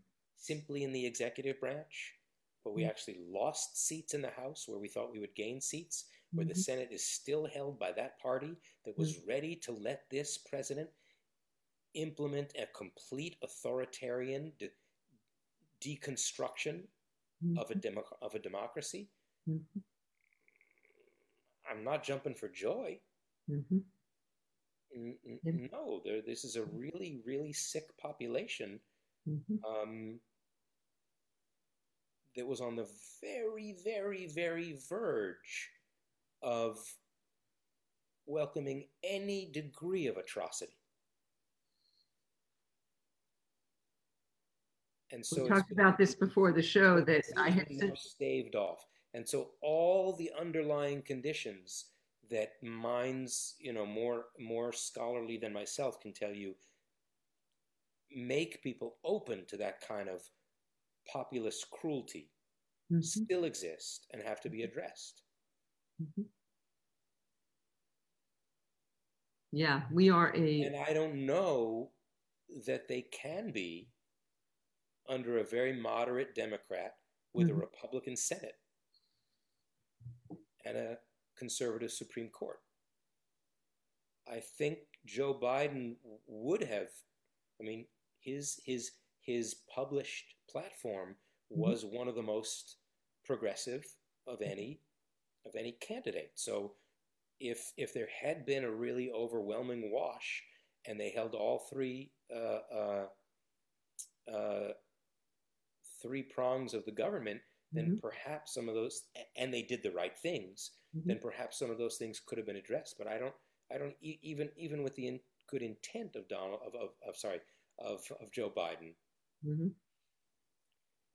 he's putting forth this thing of it's now time to, treat each other with respect again. We're all Americans. We need to work together. I don't know how much of that is pablum or how much is real intent. If they had won all three branches of government, I would have Mhm. wanted them to go in office and be every bit as ruthless as the Republicans have been. Mhm. Would Joe Biden have done that? I don't know. Mhm. Without holding the Senate, will he do anything like that? I mean, the best Joe Biden can do now is try to cajole Mhm. Mitch McConnell's Senate. Mhm. And unless there's really a miracle or Joe Biden is really a genius, I assume what's going to happen is you're going to see what they did with Obama. He's not going to be able to appoint judges. He's not going to be able to pass legislation. He'll seem like, to many people, a failure in 4 years. Well, Obama certainly isn't considered a failure. No, no. I mean, he had a brief period of time where he, had the, but also, I mean, he's not considered a failure, but his entire agenda had to be implemented through executive order that was then reversed upon leaving office. So we'll see if Joe Biden is as aggressive as that and successful at implementing that. It's kind of a sad state of affairs if the whole country runs on executive orders with opposition parties negating each other. I think it would have been great for the nation and for the world to see what a three-pronged democratic government could have done in response to what we've just seen. And so I guess I just feel very sad that that opportunity is not going to happen. That so much of the population is happy with the last 4 years. I don't understand. I really don't understand it. And that's where I land too. I don't understand it either. I don't understand it. I mean, I'm watching my second documentary about the NXIVM cult. I don't understand that either. I don't understand the people who's there on screen saying, yeah, but when you're in that situation, and they told me to, make up a story about my father, molesting me and to give them an explicit videotape that compromised me. Yeah, I really felt like I had to do it. I don't understand that. I don't understand people, except that people are very much more tribal than I identify with, and just feel like better the conservative guy than anybody else, and so I'm going to vote for that. Evan, did you come from? I know the answer to this. Oh, you are so. Did you come from were your parents activists? Yeah, I guess you'd have to say they were. I mean, not in the sense of that word means different things to different people. So they were not people who devoted their lives. Their career was not activism. Right. But I come from what could be called either admirable or mockable liberal stock. I grew up, with my parents' LPs were among the Frank Sinatra and Barbra Streisand was Harry Belafonte and Pete Seeger singing at Carnegie Hall. I know all those songs because those are the records that were playing and what I played. I grew up learning. And my dad was one of the, white attendees at the Martin Luther King's 1963 March on Washington. He didn't bring my 7-year-old brother because my mother was too concerned and afraid of what might happen. So, yeah, in that sense, yes. And I was just, brought up and have my own feeling that, the world should be as fair a place as a capitalist society can allow. That there's, I'm not against accomplishment being rewarded, but I also don't see any reason that there need to be multi-billionaires, billionaires at all. So I don't understand voters who defend the fortunes of billionaires against taxation. Because it takes a lot more than the billionaires' votes to defend it.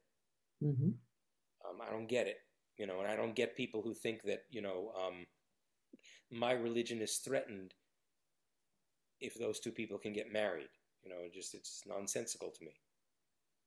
And that was always your thinking. You're a little younger than I am, so your kind of 60s activism was before your time. Were you? Yeah. And also my parents, before that, my parents did have they had more of a late 60s, they had more of a like early 70s activism, I guess. Although my father going to, the March on Washington, I don't know what that means to real I went athletes. to the March on Washington. Yeah. Um, but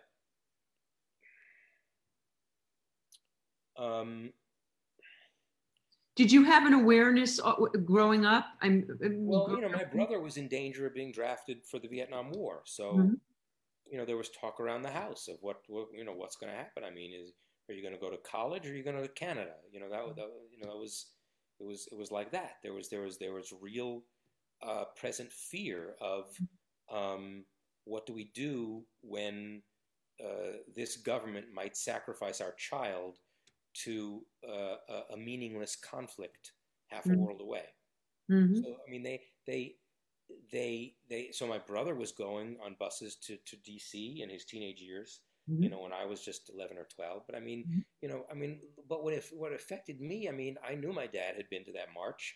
Mhm. I I watched the assassination of Martin Luther King sitting home alone when I was 7 or 8 years old. I Mhm. ran to the door and told my parents, not knowing what kind of news I was giving. Martin Luther King was shot, and watching their reaction to that. So um, those are the kinds of things that I remember. Mhm. Is that age of assassination, that age of uh, uh, warfare on the nightly news, that age of it being revealed that the justifications were a lie, the attempt to pervert the election of 1972, the 1968 demonstrations at the Democratic Convention, and the bizarre trials. I mean, not Aaron Sorkin's film, but the Mhm. actual events. And so I was interested and fascinated about that stuff. That was a lot of my reading material during my teenage years. I listened to Bob Dylan when everybody was listening to Fleetwood Mac, and so that was stuff that interested and fascinated me, and formed me. What pulled you to perform? When did you start performing? I mean, I always wanted to do that kind of thing, but I tell my 13-year-old daughter now, who uh, just because the nature of we have been private schooling her, not public schooling her, so there are those who watch that and condemn that, and with some justification. So we're looking at high schools now, and they're kind of like college applications, and I keep telling her, you don't need to know this stuff. You don't need to know what you want to do to choose a high school. I mean, when I was 13, I wanted to be a major league baseball player. It was a ridiculous fantasy that I wanted at 13. And then I liked playing the drums, but I was never good at those things. But I wanted to be an actor pretty much from 17 years old on, at the latest, actually. It may have even been 15 or so. Was there a defining incident? Did something happen that kind of pushed you in that direction? Well, the two, one is more of a joke than the other. But I used to go. My dad and I used to go to the movies. He watched westerns at home or whatever. But every once in a while he'd say, "Hey, let's go to the movies," and we'd go. And I mean, when I was really much too young Mhm. to really take them in that well. I mean, we saw Serpico, we saw Dog Day Afternoon. I Mhm. do remember going and seeing Serpico very clearly, and I think it was like a 1972 movie. I'm not. Mhm. So I would have been 11. Mhm. Mhm. So I was very taken by these films. I mean, they were Sidney Lumet, Al Pacino collaborations. They were Mhm. based on true stories, Mhm. and they told stories. And the way I'll say this has been crystallized in my thinking much more recently than when I was 11 years old. But they told stories. I came to be fascinated by truths, getting people to look at truths they'd rather not have to look at or recognize, packaged in ways that were too entertaining to turn away from. Ahahaha. So that, I think, really was a driving influence through my early years as an actor on stage in New York, when I think I was known much more for doing dramatic stuff than comedy. So the fact that I've become much more familiar to people around the world from two comedies, and Yeah, even but you were eventually. doing Neil Simon on Broadway. You were Yeah, doing but that was yes, but those were some of my last days on the comedy. New York stage, Mhm. which was actually I Hate Hamlet, a wonderful Paul Rudnick comedy that was in which my experience was ruined by a Let, drunk. us tell that story, Evan, because that's a really fun story. Please tell that, because we could use a little levity here. Come on. It's not levity for me. It's not levity for you, but it's a wonderful story for me. I enjoy it. During a 4-week rehearsal period, and gave one of the worst performances of my life in my first above the title romantic comedy, billing on Broadway. I left the cast of 6 Degrees of Separation to do it. It was an incredible coup to get cast in the role, and found myself in the presence of a 6'4" really, really miserably unhappy alcoholic who had a legendary career of mesmerizing performances and violent behavior. Oh, he already had it. I didn't know that he had violent behavior. Yeah. No, I'm not the first actor or producer or individual Nicol Williamson had struck. Okay, I didn't know that. Okay. And, I found myself trying to succeed with 2 hands tied behind my back. And, it's never a good situation. Even if your director and producers and co-stars are perfect, it's never a good artistic formula if you desperately feel like you need to succeed in this opportunity in order to get another leg up on any kind of ladder, which it was for me. I was already, when I was cast in I Hate Hamlet, I was already 30 years old. I had already been a professional actor for about 13 years. Wow. I had never so much as kissed a girl on stage or on camera. Like, that just was not what was given to me. I was not that guy. And now it was a romantic comedy. I was a romantic lead in a romantic comedy, and here you go. This was 13 years worth of trying to get accepted in this. It wasn't that I was trying to get accepted in this way. It was a response to 13 years worth of being told that's not who we see you as. Not that was my goal. My goal would have been to be Al Pacino in Sidney Lumet films. But still, you got to kiss a lot of girls. You don't want to spend 17 years old to 30 years old being told that you're good for this, you're not good for that, and then suddenly, okay, here you go, take this, run with it, and find yourself with someone that you absolutely can't operate with because lo and behold, they're not respecting any norms. And so what happened, Evan? The rehearsal period was extremely volatile. Nicol quit the play twice over the course of our 4-week rehearsal period, disappearing for 3 days at a time. I didn't know that part of the story either. Okay. There were, frequent outbursts of anger. Was he drinking? Was he drinking? We were told before we started that Nicol was not drinking. Oh, okay. Right. So the first cast lunch at the first rehearsal's lunch break, I have this written down eloquently in one of my books. Either maybe I'm not sure if it's Time on Fire or It's Only Temporary, but I don't remember the lineup. But it was something like 2 Guinness stouts, a bottle of red wine, and a snifter of brandy before going back to rehearse in the afternoon. So that was the not drinking. Right. And I had all the other cast members telling me, you can't do the fight rehearsals. I mean, this had huge sword battles. You can't do the fight rehearsals after lunch. You're going to lose an eye. You're going to,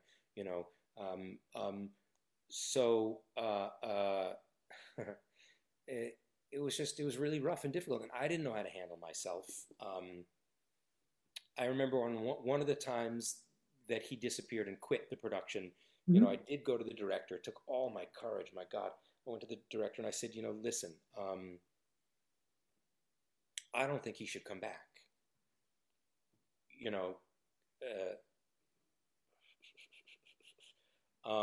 But of course, he was welcomed back. But really what that conversation should have been is, I can't operate in this situation. If he comes back, I need to go. But the point I meant to make before is, whenever you're in a situation where you're not willing to surrender an opportunity because the circumstances are so bad and polluted, that's a bad situation. So yes, the more adult, sane thing to do would have been, this is a bad situation. I need to go. I can't succeed here. Instead of, I must stay and try to take my shot. But come on, who at 30 years old, when you have the part of your career that you've been waiting for, is going to, that would have been a very mature thing to do. Like, yeah. I mean, in theory, that would be a nice thing. But come on, you were getting your shot. You weren't going to do that. Yeah. The play opened. I got really dreadful reviews, deservedly so. I mean, I have some of my really most appallingly humiliating moments of memories of being on stage. But literally, I mean, my performances with Nicol Williamson were jousting first. I mean, he would insist upon upstaging you every second of the play. And if, after I had already had all the bad reviews, if I tried to stand in a different position, he would shove me out of the way. I mean, he would, whatever. So there's a big sword fight that culminates Act One. And there's supposed to be a time where I run past him and he kind of flicks my sword out of the way. And instead, I saw as I was running toward him, he had his sword all the way drawn back. And as I ran by, he smacked me across the ass as hard as he could. And I ran through the doorway off the set. I told the stage manager I was leaving and wouldn't be back. And I got changed and I left the theater. And he made a speech to the audience saying it appears an actor has missed a parry and become embarrassed and left the stage. And we'll bring the curtain back up in a few minutes. So they had the intermission. My understudy took over. And I just thought, good, I'm out of that, fine, whatever. But 2 days later, it was on the front page of the New York Times, the front page of the New York Post, which I didn't know about. I was buying a newspaper at the newsstand and saw my face staring back at me from the New York Post. And when I got home, there were 9 messages on the answering machine from CBS, NBC, every possible thing. I mean, I decided I had to leave the house. I went to Shea Stadium to watch the Mets play, and it was like a ridiculous, crime film, because on every cover of the New York Post is there me staring back at myself, and I'm like pulling my hat down lower and lower, I really thought, because it was 2 days before those stories appeared, I thought, this is just a story that 500 people are going to have to tell, and that'll be that. And then it was repeated 8 months later in all the year-end issues of the happenings of the year, and so I achieved my first taste of notoriety, basically from quitting a job.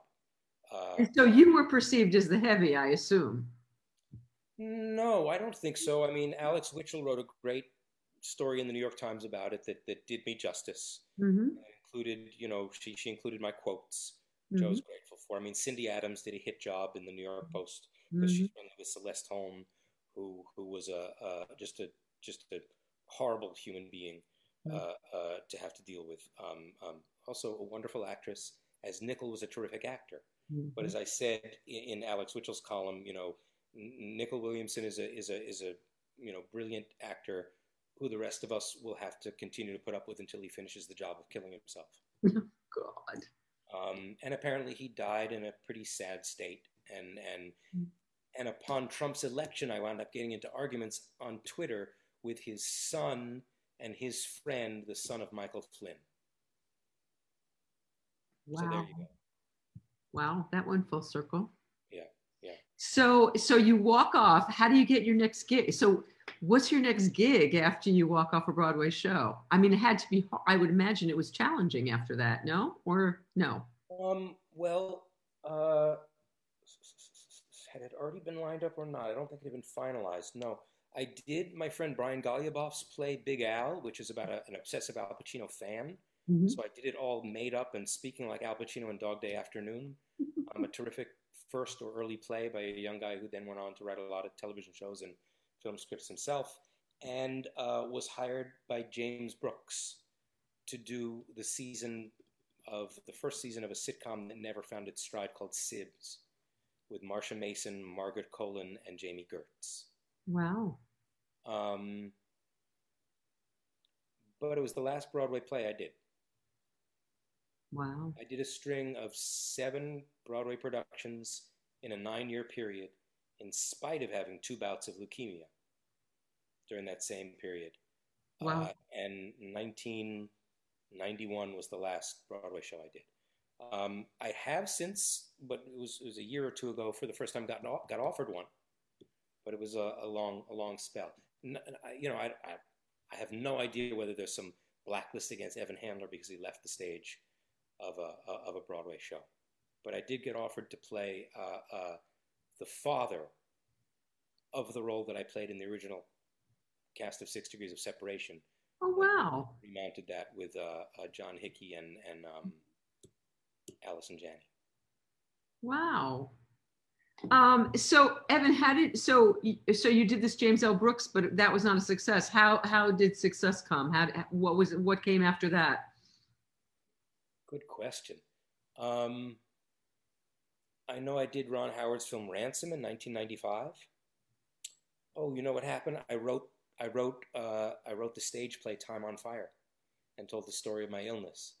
I did that through 92 and 93 at Naked Angels, and then I did the off-Broadway run in 93 at Second Stage. And after that, I started getting offered more money than for an entire off-Broadway run of a play to do Time on Fire presentations at medical conferences and symposiums.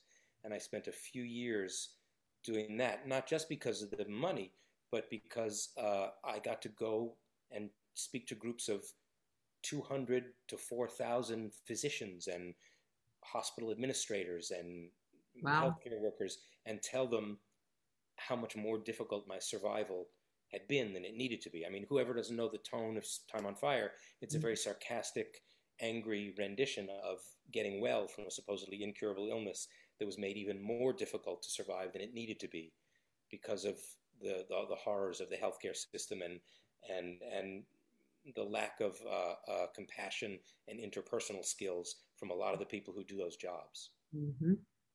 Circa mid to late 1980s New York. And so I kind of didn't work as an actor for a few years voluntarily. So now because this is the second time you're leaving and you're coming back. So after you were doing these medical things and you were doing your show, how did you get back in after that? I know I did. Dan Sullivan hired me to do an Arthur Lawrence play at Seattle Rep that was supposedly slated with Scott Rudin to come to New York as a Broadway production. That I think Liev Schreiber decided not to do or had gotten something else. And it didn't really go well in Seattle. And in fact, myself and another actor didn't even behave very well. I mean, we weren't happy with some of the other cast members, had a difficult time. And I mean, Dan Sullivan was a friend around that time, and we haven't worked together since then either, so I'm sorry to say. I didn't throw tantrums or anything. We just kind of behaved like stupid 8th grade boys, laughing and making fun of what was going on around us as the production wasn't coming together the way we would have liked it to. So that didn't work out so well. That was 95. Then I did Time on Fire in Los Angeles. I'm trying to think what came later. At some point, and I don't know when or why, I must have started working in television. But I can't point to what those jobs were in the late 90s that took me that way. Was 6 Feet Under an early thing that you did, or was that not so? I'm trying to remember when 6 Feet Under was. Somewhere in there I did West Wing. Okay, by the way, I'm binging the West Wing now for the first time. I never watched it. And I am loving it so much that I can't stand it. And I had no idea you were in there. And all of a sudden, I got to see the end of season 3, and there you were. And there were a couple of jobs for which I was hired with great fanfare, like West Wing. It was me, Connie Britton, and Ron Silver. But they only used me and Connie a few times, and Ron stayed on. So it was like it looked like it was going to be a big thing, and I'm happy to have been associated with it. And those 4 episodes that I did were great. So I guess the late 90s were those kind of guest spots. That's what it was. It was those guest spots, and then I did a split season, meaning it was a mid-season replacement and then half of another season of Peter Melman's show, It's Like You Know. Okay, so I know Peter, but also my stylist, who's a very good friend of mine, was also your costumer on that, Craig James. Yeah, but yes, and so that was kind of heralded at the time, right? The first offshoot of Seinfeld. Right. It was kind of an L.A. Seinfeld. Peter had been a writer of some of the Mhm. most notable episodes of Iconic, yes. Seinfeld, Mhm. So, but it didn't catch on. It was also right when they started to air Who Wants to Be a Millionaire 6 nights a week. So it was the networks were just turning to unscripted material that was Mhm. much cheaper to produce, and we just got pushed off the schedule, and it didn't come to be. Uh-huh. Um, so that's the late '90s, doing that kind of stuff, getting some sort of recognition building, because I was on television and West Wing and whatever. Uh, uh, but then I was still living in New York. I was Right. coming to Los Angeles to do pilot seasons. And when 9/11 happened in New York, Mhm. uh, that was the first time that I really decided. I happened to rent a place for pilot season in Santa Monica, which for whatever reason I had never even known. I just would always go to West Hollywood or whatever, or Mhm. Oakwood in Burbank or something. And I thought, Mhm. wow, it's really awfully pleasant here. And I got an apartment and I moved all my stuff away from New York for the first time. Mhm. I guess this would have been early 2002. Mhm. And that's when I was offered to fly back to New York 4 days after moving all my stuff to Los Angeles for the first time to fly in an audition for Sex and the City. Which is the game changer. Um, Yeah, I mean, I was already. It wasn't that I was unknown. I'd already built a quite a name for myself in New York, and was recognizable to people from film and television. But mhm. absolutely yes, being on I Sex and mean, the City because once you're in Sex and the City, then was a everybody knows you. game changer. Yes. Yes. And I know that the people, who had been, I came into Sex and the City 6 years into their 7 year run. I was really only there for about 18 months with those people. I think of you as the whole thing. No, it was really the very end. They happened to divide those seasons into two. They stretched things out, but Wow. it was very late. It was a really, really, really well established, world renowned production Right. already. So Right. stepping into a society that's already in place, and I made a few glaring missteps. One of which was I behaved like what I was, which was a 40-year-old guy who'd been told since he was 17 years old that every single job I got was the one that was going to change my life. And when they all said to me, this is going to change your life, I was kind of like, yeah, yeah, yeah, whatever. Let's just do our day's work and get through it, and I'll be on my way. And they didn't like that very much at all. And in fact, for the first time, they were right. I mean, that job did, it changed. I'm not even going to say that it changed my professional experience profoundly, but Mhm. it changed my experience walking through the world because I mean, I had not before that,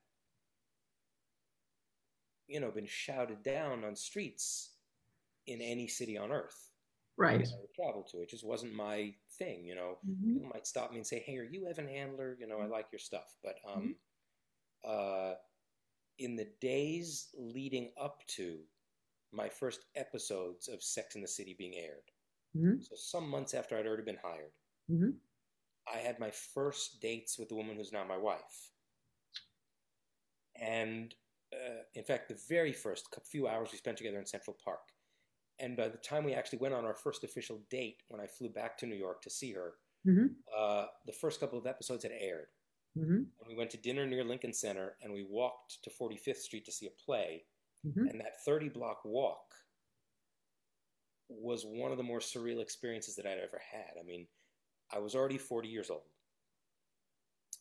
Uh, I was with a woman that I already knew from just the few hours we'd spent together several weeks earlier, was very different than most of the women I'd been involved with, and that I had very strong inklings there was the potential for something different and better with. Mhm. And we couldn't make our way through Times Square because I was being surrounded Wow. by every 18 to 35-year-old woman who would Wow. see me from across Times Square screaming, "Oh my God, Harry, we love you, we love you," and wanting pictures taken. And I was having these multiple experiences at once of, well, this is enjoyable. You know, I'm with a woman who I feel very differently about than anyone I've, been on the cusp of getting involved with before. Uh-huh. Um, feeling like two simultaneous incompatible fantasies are occurring at the same time. Wondering if I could turn to her and say, like, could we pick this up again in 6 months or so?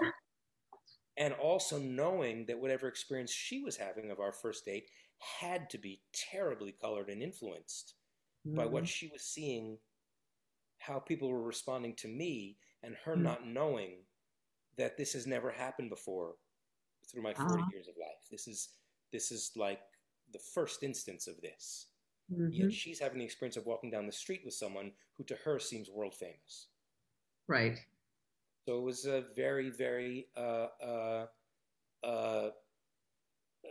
colored courtship. So you had to have the moment, as you started to say, where you thought, "Oh my God, I'm going to be I can be the sex god of I can have anyone, I can do whatever but you didn't make that choice, did you?" No, I didn't. I was not unconflicted. But that's the difference between something like that happening to you. I mean, hopefully people won't take this the wrong way. I mean, I mean to mock myself, but when that happened at 40 years old, my experience of what are we talking about? We're talking about 17 to 27 to 30s. We're talking about 23 years already of working as a professional, as some degree of adult. My experience for most of those 27 years was that I was being deprived of something that was my due. When it happened at 40, I was clear that that wasn't the case. So if it had happened, anytime much earlier, it would have been received very differently. At 40 years old, I was able to see, oh, this is like a toy that I can now play with that has no bearing on what I deserve. It's just like a light switch that got turned on all of a sudden. Suddenly they shined the light on me. And I mean, it was very clear to me, women who suddenly came up to me in adoring fashion, who would have treated me harshly if I had dared to approach them in a bar, the week before.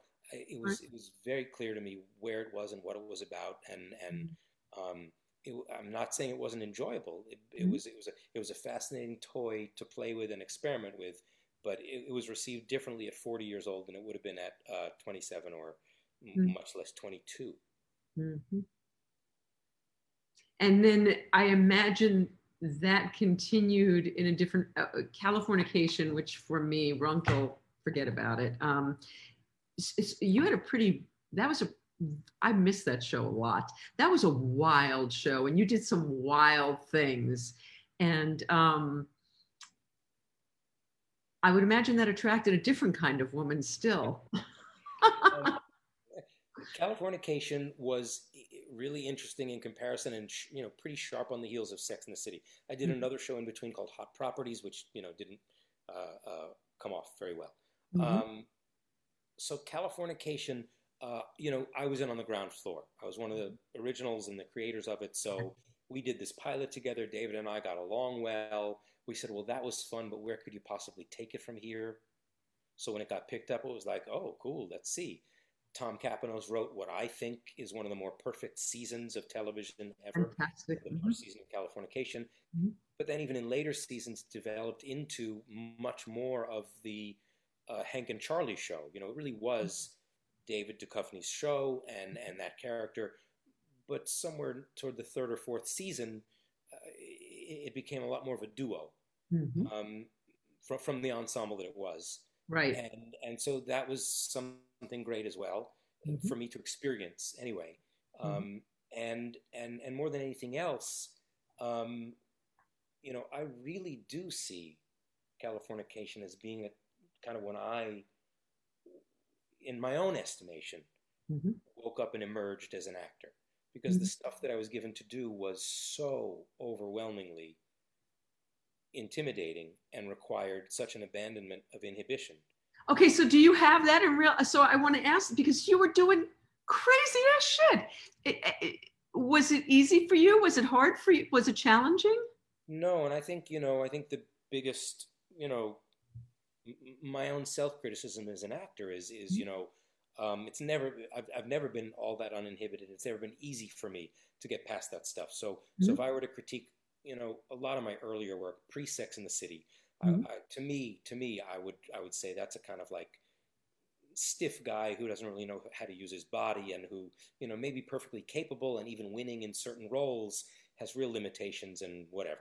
So thankfully, I had to get naked in Sex in the City and do some stuff there as well. And Californication, no, I mean, I really remember very well. It was very early, and it was me and the crew left alone at about 2 a.m. where I had to film that masturbation montage. Charlie Runkle, who gets caught, masturbating everywhere in his office from security cameras. Well, yes. But that quickly became, pretty much 5 to 7 fictional comedic orgasms per episode, because no matter how people perceived that show, David kind of got naked and had a sex scene once at the beginning of the season, and then it was pretty much Evan and Charlie, doing the rest of that. Right. Season. And it was all sexual stuff that, the basis of which was humiliation. It was all humiliation humor for Charlie Runkle. So I was forced to become comfortable with that, and I feel very proud of that stuff. And I feel like I don't think there's any role that nobody else could have played, but I think I grabbed hold of that and brought some life to it in a way that few others could have, and felt proud of it. And if I have any frustration since, I would have wished that turned into more immediately afterward, and people could have seen me as capable of playing the central role in shows afterward. I think I was largely thrown back into the pile of actors who audition. That's really. How about, like, did you have to audition for Dershowitz? You did. I wanted to audition for Barry Schreck, but was told no. Wow. And I probably only got that role because I put on the wig that I wore for Larry Fine to go to the audition. You looked like Larry Fine. Yes, you had that look. Dershowitz, but I was wearing. No, you did look like Dershowitz, but Dershowitz looked like Larry Fine. I mean, that hair was kind of Larry Fine-ish. But how was doing the Three Stooges for you? Was that? Sorry, that's something else that happened in the late '90s during that period of It's Like yes. So back to back, I did get to do that Three Stooges, which was kind of a coup because to play. I mean, those kinds of biopic movies don't happen on network television anymore. It was for ABC. They more happen on cable now. But right. To be welcomed into that niche of kind of like recognizable actors playing leading roles in these movies or miniseries, which now I've done on Too Big to Fail and People vs. O.J. Simpson and Fosse Verdon, meant a lot to me, and increased some visibility at that time anyway. So yeah, and also some great friendships from that. I mean, we went to Australia for 2 months and didn't stop doing these silly Three Stooges routines with each other, and have remained friends since then. That's so great. The People versus OJ may be, for me, one of the best, whatever you call them, that ever was. Incredible project. I mean, doing it. Look, any of these things, you see one script if you see a whole script. You see the pages that you use to audition. Then you see a script. And I think the big question when we're all in separate places, but you hear this cast of like John Travolta and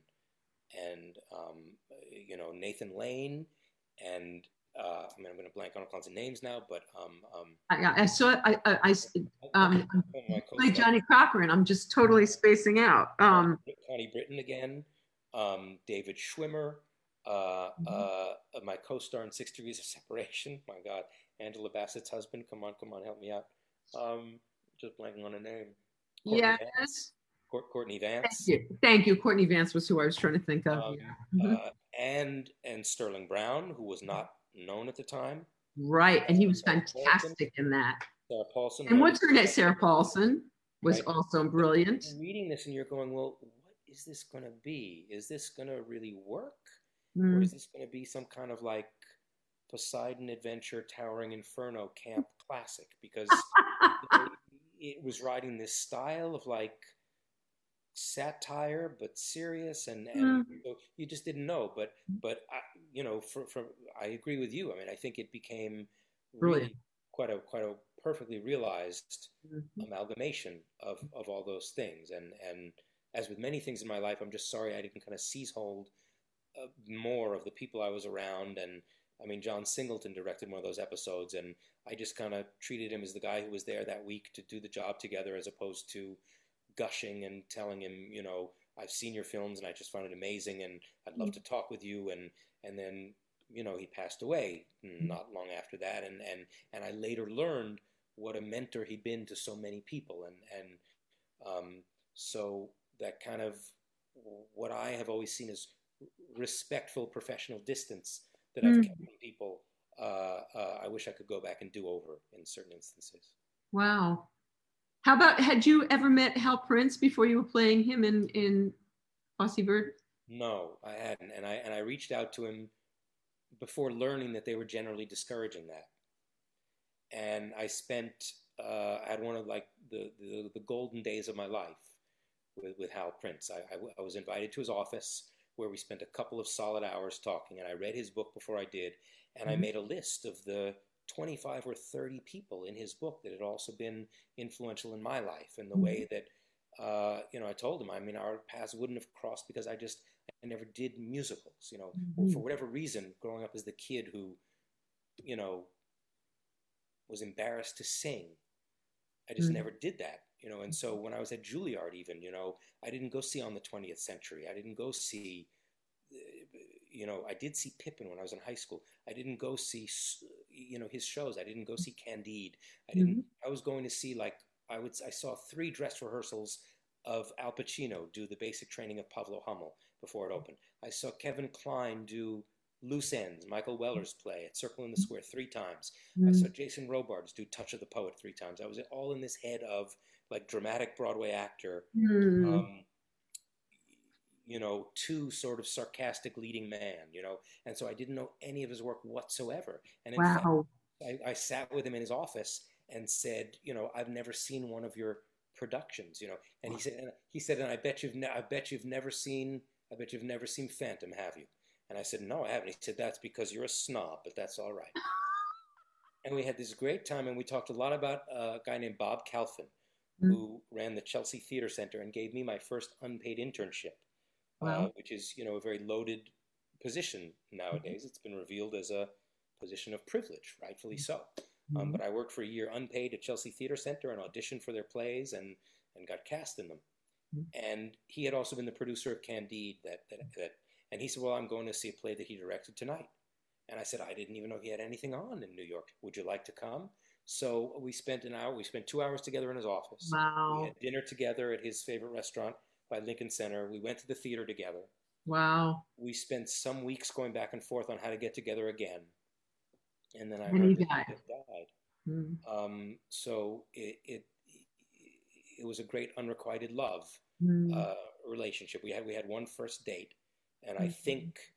I mean, it meant so much to me to be Mhm. accepted by him. You know, Mhm. he told me that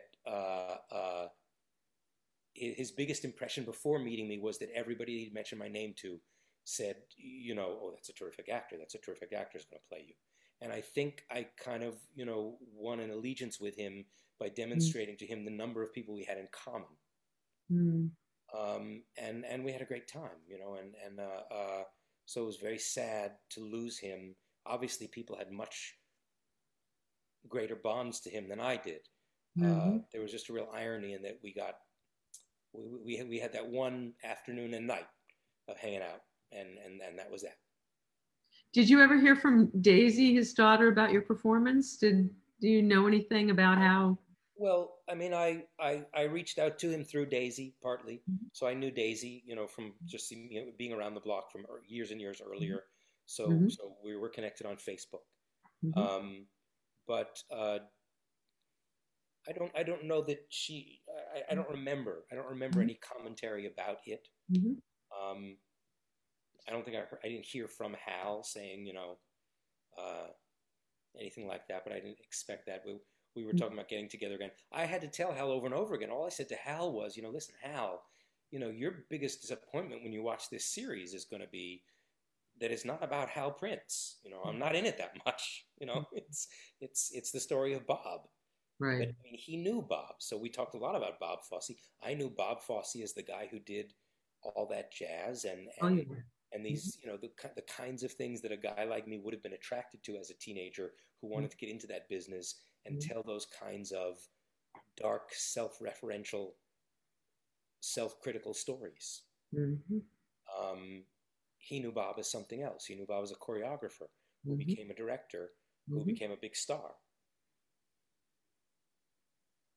So Evan, I'm just looking, like we've been talking for like hours, but so We have, I'm sure my wife and daughter are really they're, irritated I'm sure they're thrilled that they've dinner had to be about that. quiet all this time. That's what I've been doing through this pandemic. I've been the house husband largely. I You're a cook. You cook, right? Yeah.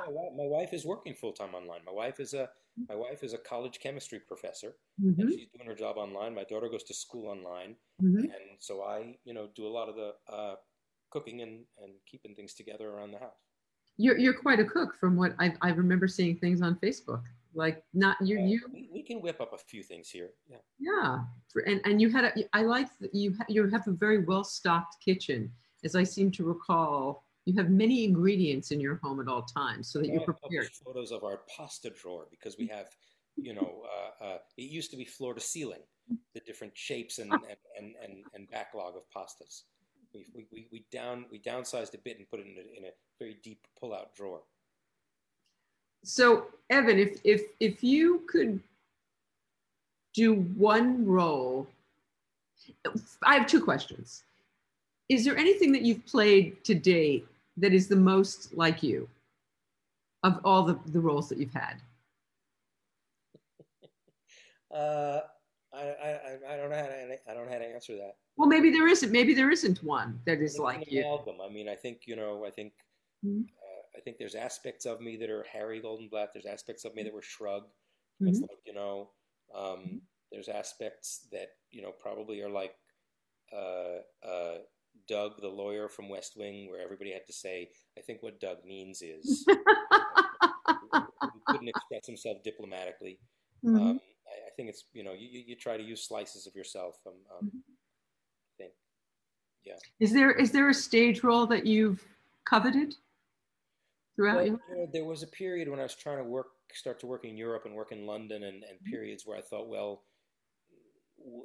am I able at this moment to be able to convince anybody to build something around me?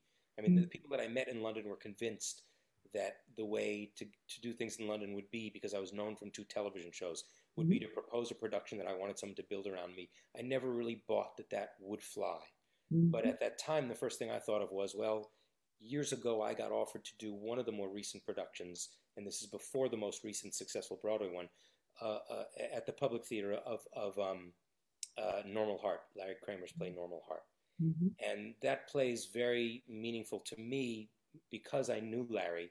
Larry approached me based on my illness history when he was Wow. diagnosed, and was very terrified, and came to me wanting to know how to deal with doctors and what his descent into the medical world was going to be like. And I'm Wow. a little embarrassed to say I didn't see the original production. I went home and read it after that.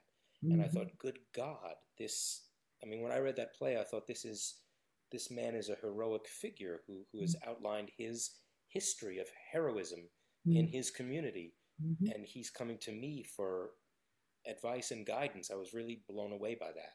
Mm-hmm. And when they did the production at the public, apparently Larry said, Evan Handler is the guy you have to get. Sorry, I'm sorry. He said, you have to get Tom Cruise. That's the only person I'll approve. And when they said, Larry, that's completely unrealistic. Tom Cruise is not going to come. He said, then it has to be Evan Handler. And I, was so moved by that. Although I was terrified of the role, actually. Never saw a production of the play, and I would read it and I'd go, I don't quite know how to do this without just being a shrieking, angry person from A to Z. But it was offered to me just as me and my new wife had already planned to move to Los Angeles. Like everything was in place. We would have had to cancel the move and stay in New York, and I turned it down. Mm. So when I was thinking of what I could pitch in London, I did say to the agents there, to some theaters, I said, well, what would you think about The Normal Heart? I mean, it was done very successfully a few years ago on Broadway. Mm-hmm. Sorry to say, look, I would have loved to have been involved in that production. I was very jealous of Joe Mantello. Mm. We were going in and out of a room auditioning for the role he played in Angels in America. And Wow. there's no one else who should have played that role other than Joe Mantello. Mm-hmm. And when he did Normal Heart so successfully, I was envious. But when they did the first reading, I was offered if I wanted to fly to New York to do the smallest role, and I didn't do it. And there are certain things you should push yourself to do, even if you feel you're not being given as much to do in it as you think you should. So I've bemoaned my lack of involvement with that very important play, because also, as I read it, one of the characters in it, the doctor in the wheelchair, is actually a doctor that I knew in New York. Wow. Who would cover for my hematologist. So she was someone that I existed with as a patient. Wow. So that never got off the ground. People didn't respond. I probably didn't push it as aggressively and ambitiously as I should have. And I just saw online, it's scheduled now for January 2021 at the National Theatre in London, is Larry Kramer's Normal Heart. All cast and put together. And it's a role that I believe I'm too, I've aged out. It's written for a 30, 35-year-old guy. I probably could have done it right up until I was 50. But maybe even into my 50s. But it's, that's, it's not a role for a guy of my age, ideally. So yes, I'm sorry that I never played that role. Okay, so that's two questions you answered. Any regrets and any role you'd like to play. But okay, but there's a whole big future out there, and you are who you are. I mean, any classics, anything that you could conceivably do in the future? I have been talking for the last few years to the artistic director of the Old Globe in San Diego. About doing something, and they've come my way a couple of times, but they haven't been times that I could do it. But yeah, I mean, look, I'd like to play Richard III, which I'm like probably just about too old for anyway now. But generally, people climb the ladder of these things and don't, start off with one of the heaviest, hardest hitting things. So that's an aspect of things that I was trained to do, but didn't end up doing. But yeah, I would like to do stuff like that. I would, and yeah, may still. Let's see. Did you ever have you considered writing something like a vehicle for yourself for TV or anything like that? Is that? Yes, but I really don't consider myself. I'm certainly not an experienced scriptwriter, So I did a screenplay adaptation of Time on Fire that came out pretty well and was welcomed in certain places, but never produced. But I don't consider myself primarily that, so I haven't done that. I think about it sometimes, but I don't know that that's my forte to that extent. That I'm still seeing you as that leading role in that television show that should have come after. Look, I have a high school friend who became a successful screenwriter. He was the original writer on Ronin, which then David Mamet rewrote, but he designed before Quibi existed. He started pitching his idea for a 10-minute series. Sorry, 10-minute installment series. Wow. Which then he turned into more of a series or even a screenplay that I thought was terrific. That told the story of a data analyst, who comes across something he shouldn't, and gets kind of the unlikeliest guy to have to physically fight for himself. Spends a night in a building besieged by attackers who are coming at him only because of whatever he stumbled upon, and whose only salvation would be to get the information out to other people. That I thought was terrific. That got pitched around a bit. So yeah, would I like to hold the center of things like that? Absolutely. Would I like to play any number of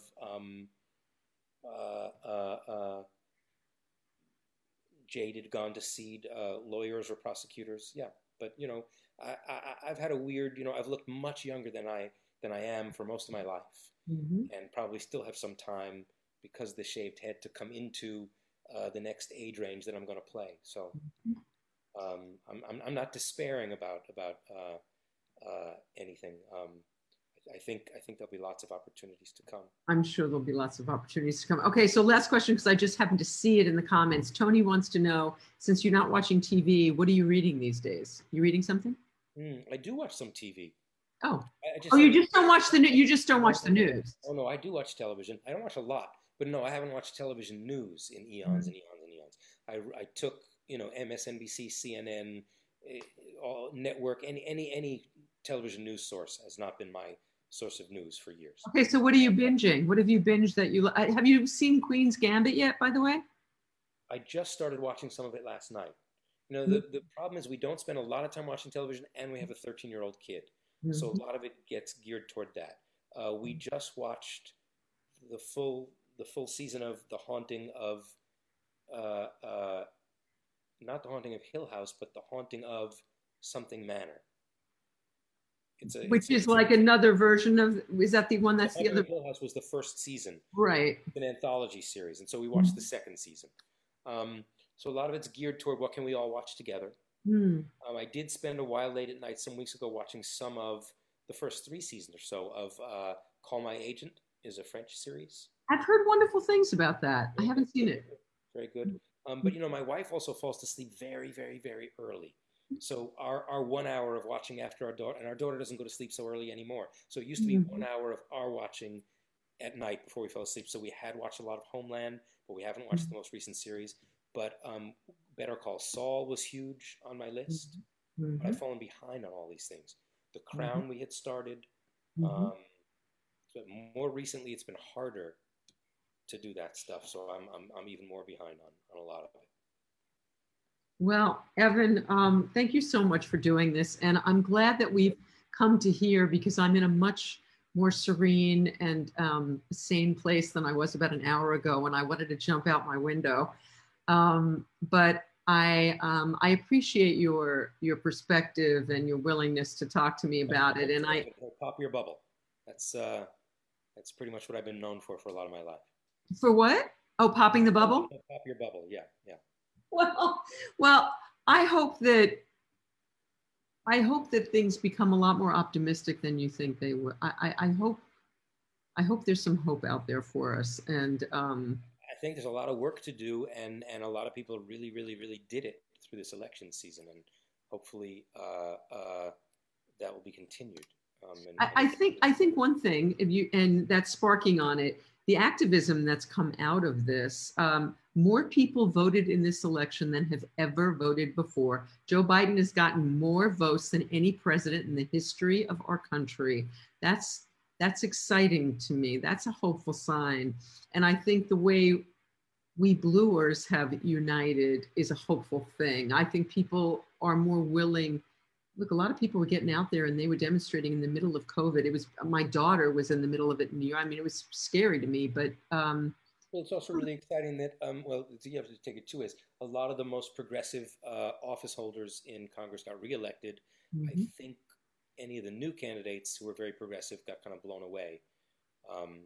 So, look, we live in a very, in a not terribly liberal nation, if you're going to take it as a whole. So accomplishing everything will require a lot of compromise. I think the danger of insisting upon very rapid change is that the people who, when it's not accomplished, or the people who get left out, fall prey to the kind of populist regressive appeals. But anyway, I don't want to bring you down again. Here I go. I'm like, I'm gonna end on that. You have a beautiful family. I'm glad that you're home safe and that your daughter's doing school from home and will And safely. what I didn't quite get to when we touched on it before, when we talked about my parents and my upbringing, you know, I have felt so grateful through this period as I've seen so many talking about their horrible holiday gatherings and the parents who've been lost to Mm, Fox News. You know, I don't have any. You know, I have fantastically liberal, progressive parents who mm, made sure to vote in the state of North Carolina, and who uh, brought me up to understand humanism and a humanist outlook on life. And I'm very, very, very grateful for that, and that I don't have these horrible, treacherous, dreaded family gatherings where I have to confront what so many other people do. well, sadly, no one, not too many people will be confronting family gatherings, period. I'll probably be spending Thanksgiving alone in my house. Well, maybe in my son's backyard, but yeah, holidays are going to be very different this year. That's because you're living the way you are. There are Mhm. a lot of people are going to get together for Thanksgiving, and there'll be a lot of suffering afterward as a result. Well, I hope you have a happy Thanksgiving. It's Thank coming you. upon us. And thank you so much, Evan. And please thank your beautiful family for putting up with this for so long. But it Thank was you. wonderful to speak to you as always. And I wish you good health All right. through Thanks. this. All right. Take care, Evan. Bye-bye. Bye. Thank you.